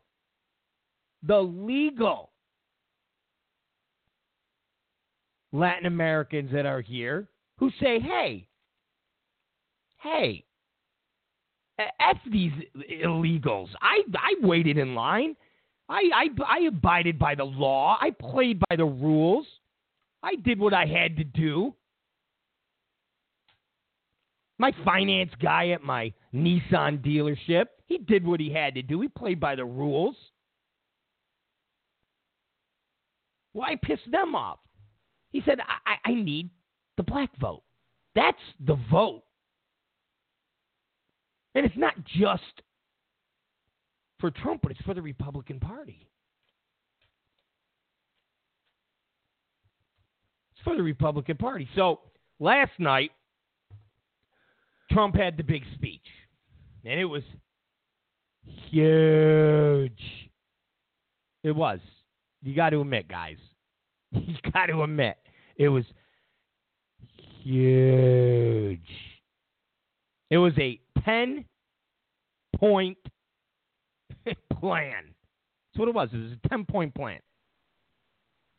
For about an hour and, 20 minutes? About an hour and 20 minutes. And the thing that the media is trying to downplay, because the optics are not good for liberals and Democrats, and that is Trump bringing up all the families who have had children killed by illegals, including a mom whose son was killed, and he was a cop. He was a police officer. I mean, think of the optics. Hillary Clinton stands with Mike Brown's mom, Eric Gardner's mom, Anton Sterling's mom. That's who Hillary Clinton stands with. That's who the Democrats stand with.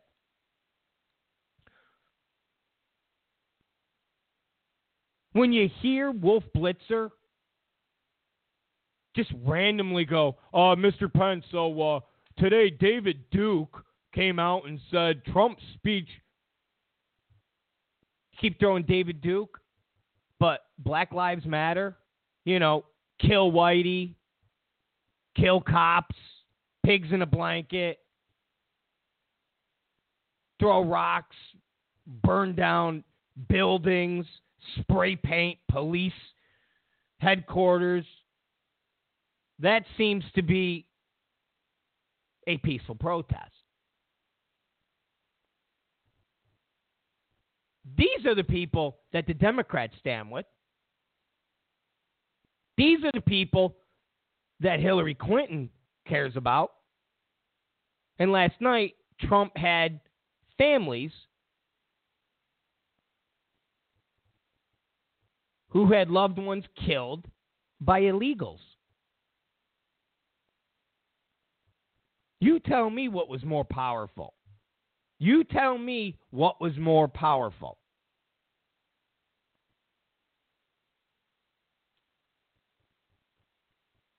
You tell me what was more powerful. Michael Brown's mom? Anton Sterling's family? Or a police officer who was driving home and was killed by an illegal who was drunk and high on meth? Police officer. Somebody that is there to protect us.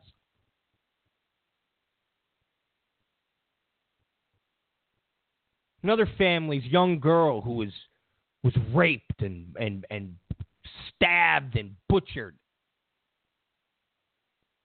I mean, you never hear Hillary Clinton talk about those families. You never, ever hear Democrats talk about those families.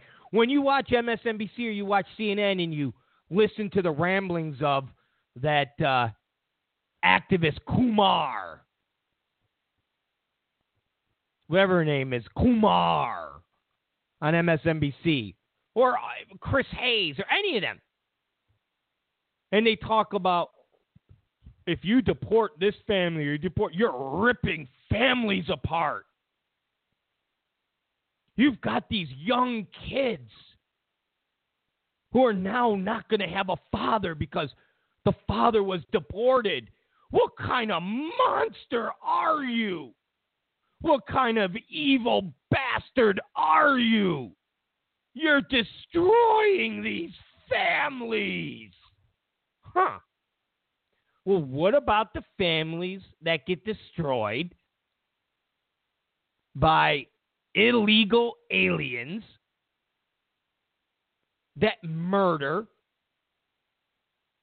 18 and 19-year-old girls, 18 and 19-year-old boys, police officer, Kate Steinle? What about those families? Does anybody care about those families? Or does that matter?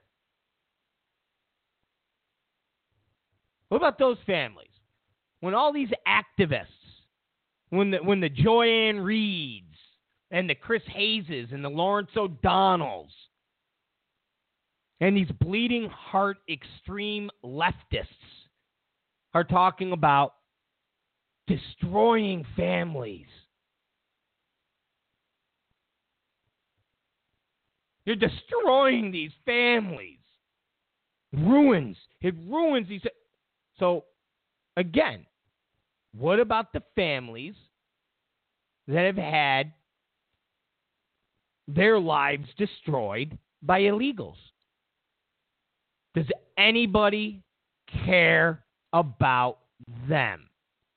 Democrats don't. So that was the big thing last night. Because how many CNN segments, how many MSNBC segments, how many ABC segments, how many Sanjay Gupta segments? I mean, seriously, how many segments? Anderson Cooper. The list goes on and on. How many of these segments have you seen that have families of illegals who've been torn apart because of deportations. Or the crying girl that runs to Hillary Clinton's open, old, decrepit arms. Says, don't let them take my daddy. Don't let them take my mommy. How many times have we seen that? Exactly. Countless. Too many. Too many to count. And yet, families who've been killed by illegals, where? Where?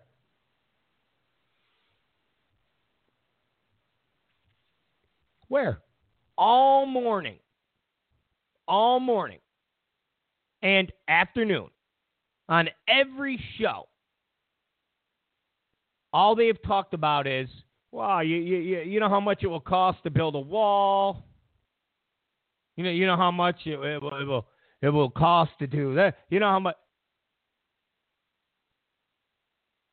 That's all they're focusing on. Wow, what Trump said this, what Trump said. Now, if the roles are reversed, and Hillary Clinton did a speech on illegal immigration and brought up 6 or 7 children crying hysterically into the microphone and saying, they're going to rip our families apart. They're going to rip our... That would be the image that would be played all day today.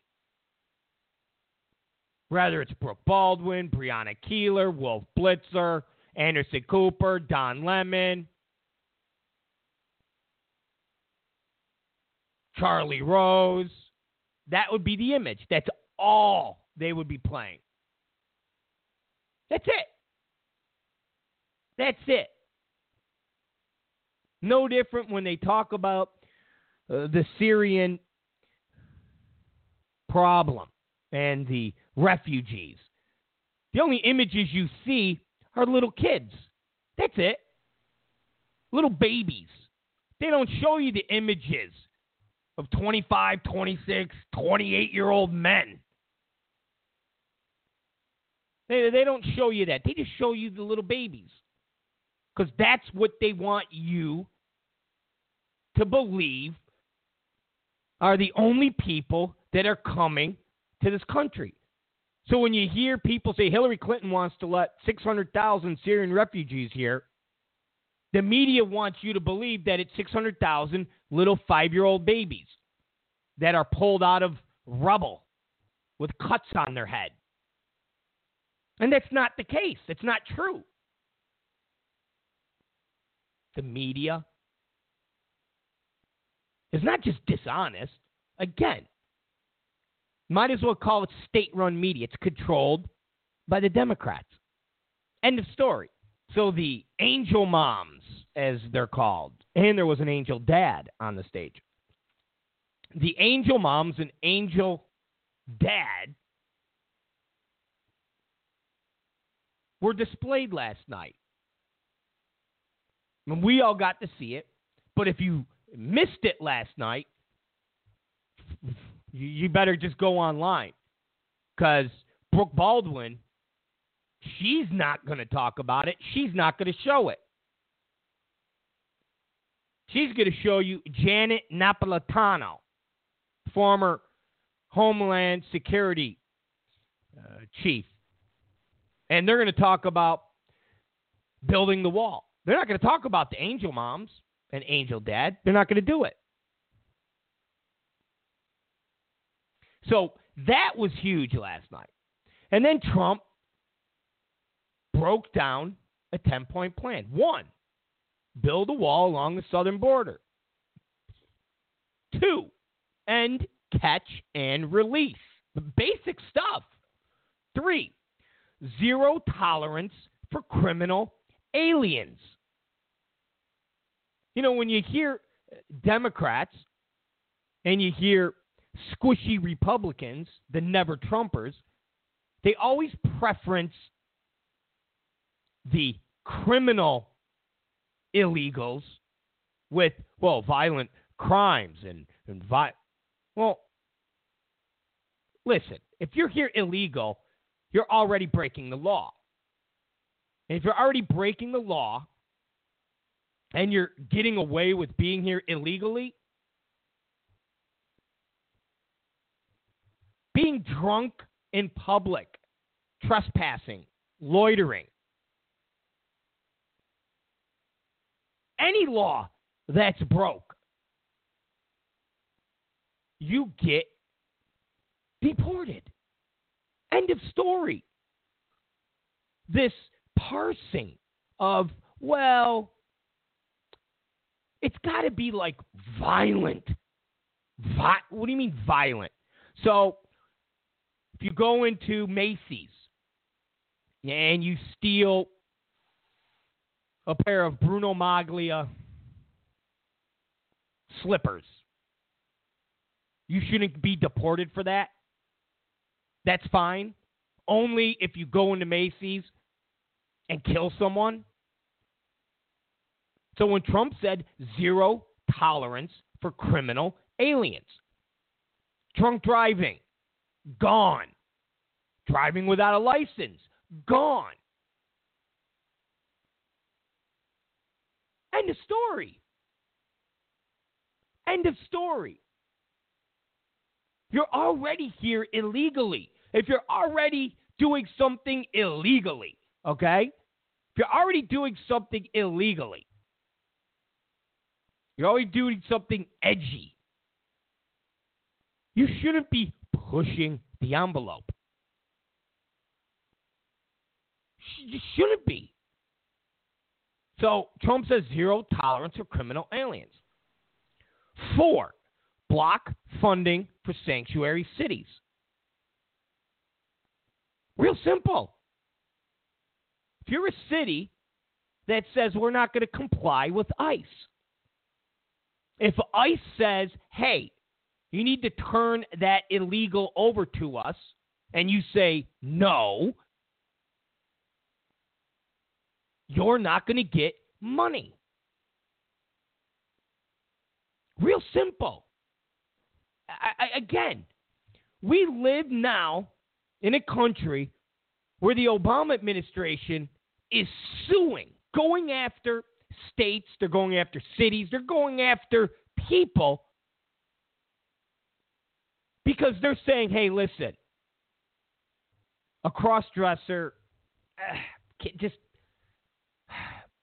the bathroom, you just can't. You can't throw on a wig and a dress and go into the girls' bathroom. You can't do it. You can't do it. And the Obama people are going, no, you got to. Not only do you have to let them, but you also have to have the bathrooms. You've got to do all of these things. So the Obama administration, the liberals, Democrats, they have no problem with getting involved in dudes with boobs and bathrooms. But as it pertains to illegals committing crime and ICE saying, well, we need them, and that city saying, nah, F you. Oh, okay, no problem. That is all right. Are you kidding me? Seriously, what universe do we live in? What universe do we live in? 5, cancel unconstitutional executive orders and enforce all immigration laws. Trump said DACA, the Dreamer Act, basically stuff that the Supreme Court's already blocked.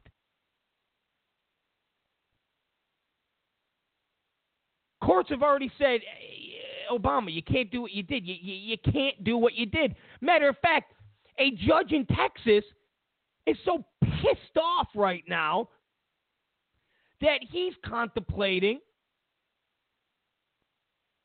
punishing the Obama administration, lawyers for the Obama administration, for basically lying to him as it pertains to work permits. Seriously. There's There's a judge in Texas that is furious. So Trump's saying, listen, I'm canceling all that stuff. These things have already been deemed unconstitutional. They're gone. Over. 6, we're going to suspend the issues of visas to any place where adequate screening cannot occur. And Trump talked about tests. Basically, value tests, I guess you could call it. But we already do screening now. This notion that we don't do screening, this notion that they don't have to fill out a questionnaire is lunacy, because they do. Trump is just talking about enhancing that questionnaire. He's talking about enhancing the screening process. But we already have a vetting process. We already have a questionnaire.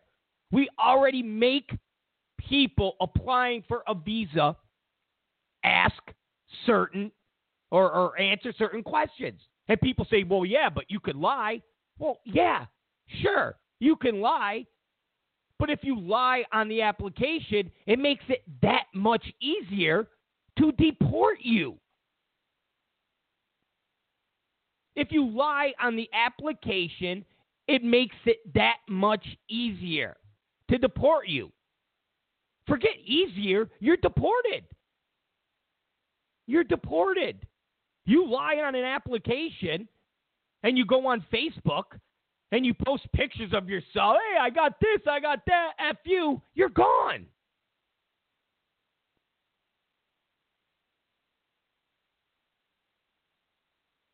Point 7, ensure that other countries take their people back when we order them deported.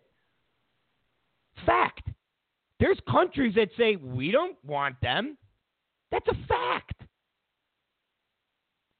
And how is that wrong? If we've got somebody that we want to deport, we got some low-life garbage, or whatever, whoever, drunk driver, petty theft. But we're going to deport them, and we're going to deport them back to their home country, and their home country says, well, we're not taking them. Oh, really? You're not going to take them? Okay. How much money do we give you in aid? How much support do we give you just in general? If you don't take this human waste, we're not going to give you A, B, and C. I mean, people act like we don't have leverage. It's like in one breath you hear Democrats and liberals talk about how silly Republicans are when we talk about our military being weaker today than it was 10 years ago. And they say, these Republicans, these conservatives, what's wrong with them? We have the strongest military in the world. We're the world power. Everybody wants to be like us. Everybody wants to be as we are. But yet when we say, all right, well, we're going to have to enforce certain things as it pertains to countries having to take their garbage back. Oh, well, you can't do that. Well, why not? Well, you just can't do that. Why can't we? Aren't we the greatest country in the world? Aren't we have the strongest military? Don't we have all these things? Yeah, well, then why can't we say to Guatemala or Ecuador or wherever, hey, you got to take this person back? Why? Because. That's why. You're going to get a wrath of crap from us. That's what. Of course we can. We just don't do it. All these things we could do. But the Obama administration won't do it. Democrats won't do it. And people like Rupert Murdoch and the Koch brothers don't want to do it because they make money from it. The biometric entry-exit visa tracking system. Now, guys, that was proposed after 9/11. After 9/11. After a bunch of Saudis murdered over 3,000 people in the United States, we came up with a plan, policy, with a procedure, with a law, with a system, whatever you want to call it. A biometric entry-exit visa tracking system. We talked about it yesterday. Talked about the whole Chris Christie, we could track FedEx packages. Why the hell can't we track people with visas? And we joked about how it wasn't the most eloquent of examples. And, of course, Chris Christie got a wrath of crap from everybody. Oh, we're going to start tracking people like packages. He should have talked about the biometric entry-exit visa program because basically that's what it is. People come in with a visa, and we track them. Again, yes, I know when I mail a package to some hillbilly city or town or one road, one mailbox county in Mississippi, I know when that package gets there. I know who signs for it. I know every aspect of it. So, yeah, we can do it with people with visas. Real simple. And after 9/11, we put in place the mechanism to do it. We just haven't done it. Imagine that. Imagine that. We don't do it. We don't do it. It's insane. It's insane. It's insanity. Why don't we do it? Money. From the left and the right. More people from the left, but bigger money from the right. Although, you throw George Soros in there, kind of balances everything out. And Zuckerberg. You know, maybe in the past it was all about Koch brothers and the Ricketts family and Walmart. But now, with the Zuckerbergs and the Tim Cooks, kind of balances the playing field out. 9, E-Verify. Again, simple, very simple. And 10, reform legal immigration to serve the best interests of America and its workers. I mean, that was the 10-point plan. Very detailed. Very detailed. And don't give me, well, how are we going to pay for this? How are we going to pay for that? How? A lot of this stuff has already been budgeted for. And if you're going to start to play that game, how are you going to pay for everything that the left proposes? How are you going to pay for, if you're on the left, how do you propose to pay? Because the concept, and of course, because the media is controlled by liberals, the media is controlled by Democrats, nobody ever rolls their eyes when Democrats go, we're going to tax the rich. They're going to pay their fair share. Really? How much money do you really think is going to... Listen, when you're proposing all of this extra spending that we can't pay for now anyways. So remember, we can't pay for shit now. Oh, I can't believe I swore. I didn't mean to, but we can't pay for stuff now. Okay? Now, you tack on extra spending, and the whole concept is, well, we're going to pay for it by taxing the rich. It doesn't work. It doesn't make sense. The numbers don't add up. You want to talk about Trump's numbers and Republicans' numbers not adding up? The left numbers don't add up. Now, if you say, we're not going to increase spending, we're not going to do XYZ. We're going to tax the rich, and we're going to use that money to pay for the money that we already are in hock for. Oh, okay. All right. If you're already not able to pay for what you're doing, and you're now going to add spending on top, and to pay for that is taxing the rich, well, everybody should be rolling their eyes just like they roll their eyes when you talk about tax cuts. And how do you generate jobs?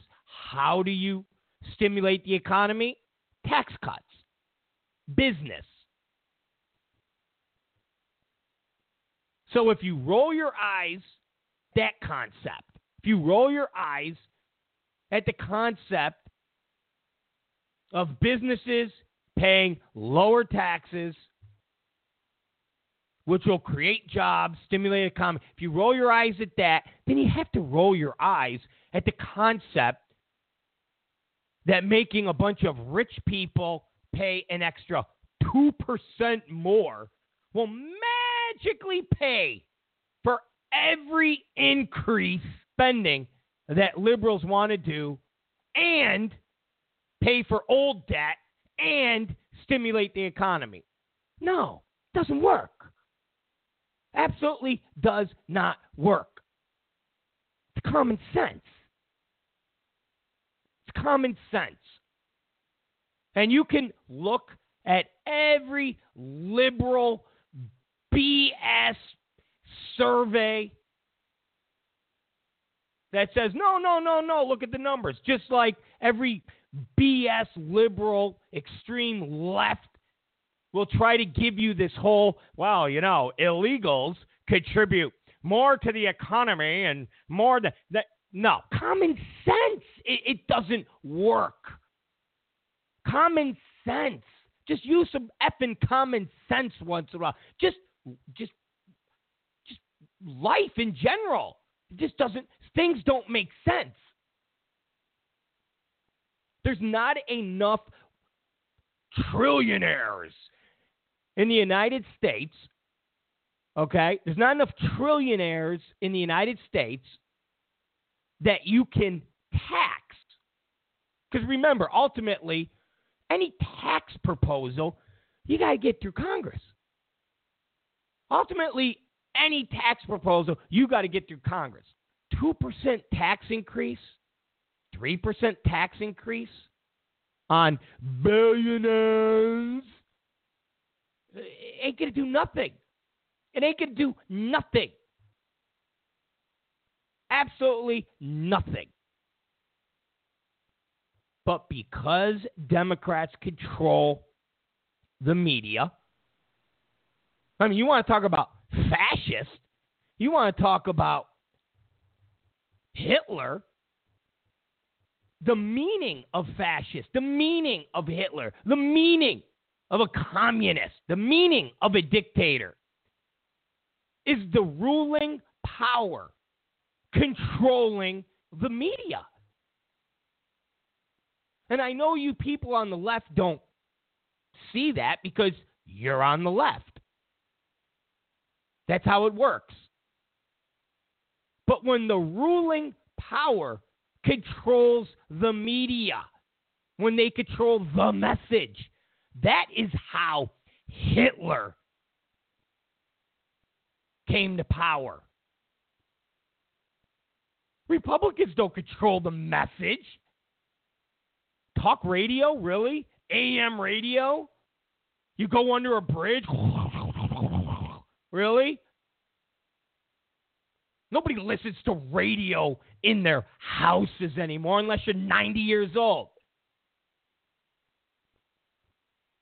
Breitbart? Really? Fox News? No. They're not conservative. And that's not controlling the message. What is used by over 1 billion people to get news, to reach out, messages, communicate? Facebook. Can't get more liberal than Facebook. Twitter. Can't get more liberal and controlling by Democrats than Twitter. Google. Yahoo. CNN. NBC. ABC. Now, I've said it before. I'll say it again. When you're sitting in an airport for 5 hours waiting to get a plane to go to whatever place you got to go to, and what you're watching is CNN, that's liberals controlling the media. That is the definition of a fascist. That is the definition of communism, a dictatorship.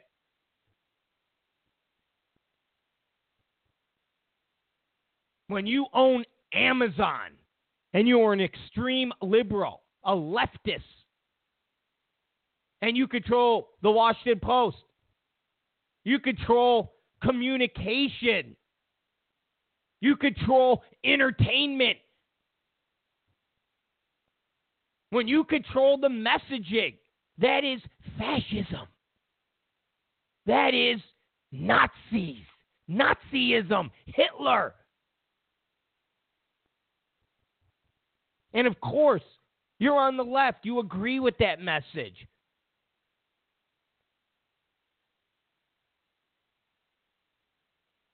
You agree with that message. So you deny it is what it is. See, that's the difference between you and me. I understand that. I would love for Republicans to control the media. I would love it.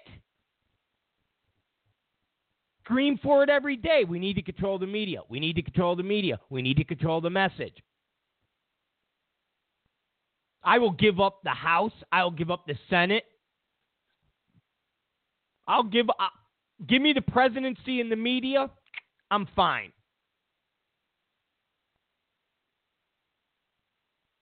I'm a happy clam.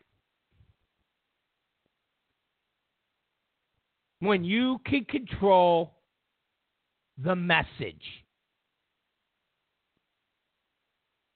you have the power. End of story. End of story. So Trump's immigration plan last night was hard. There was no softening.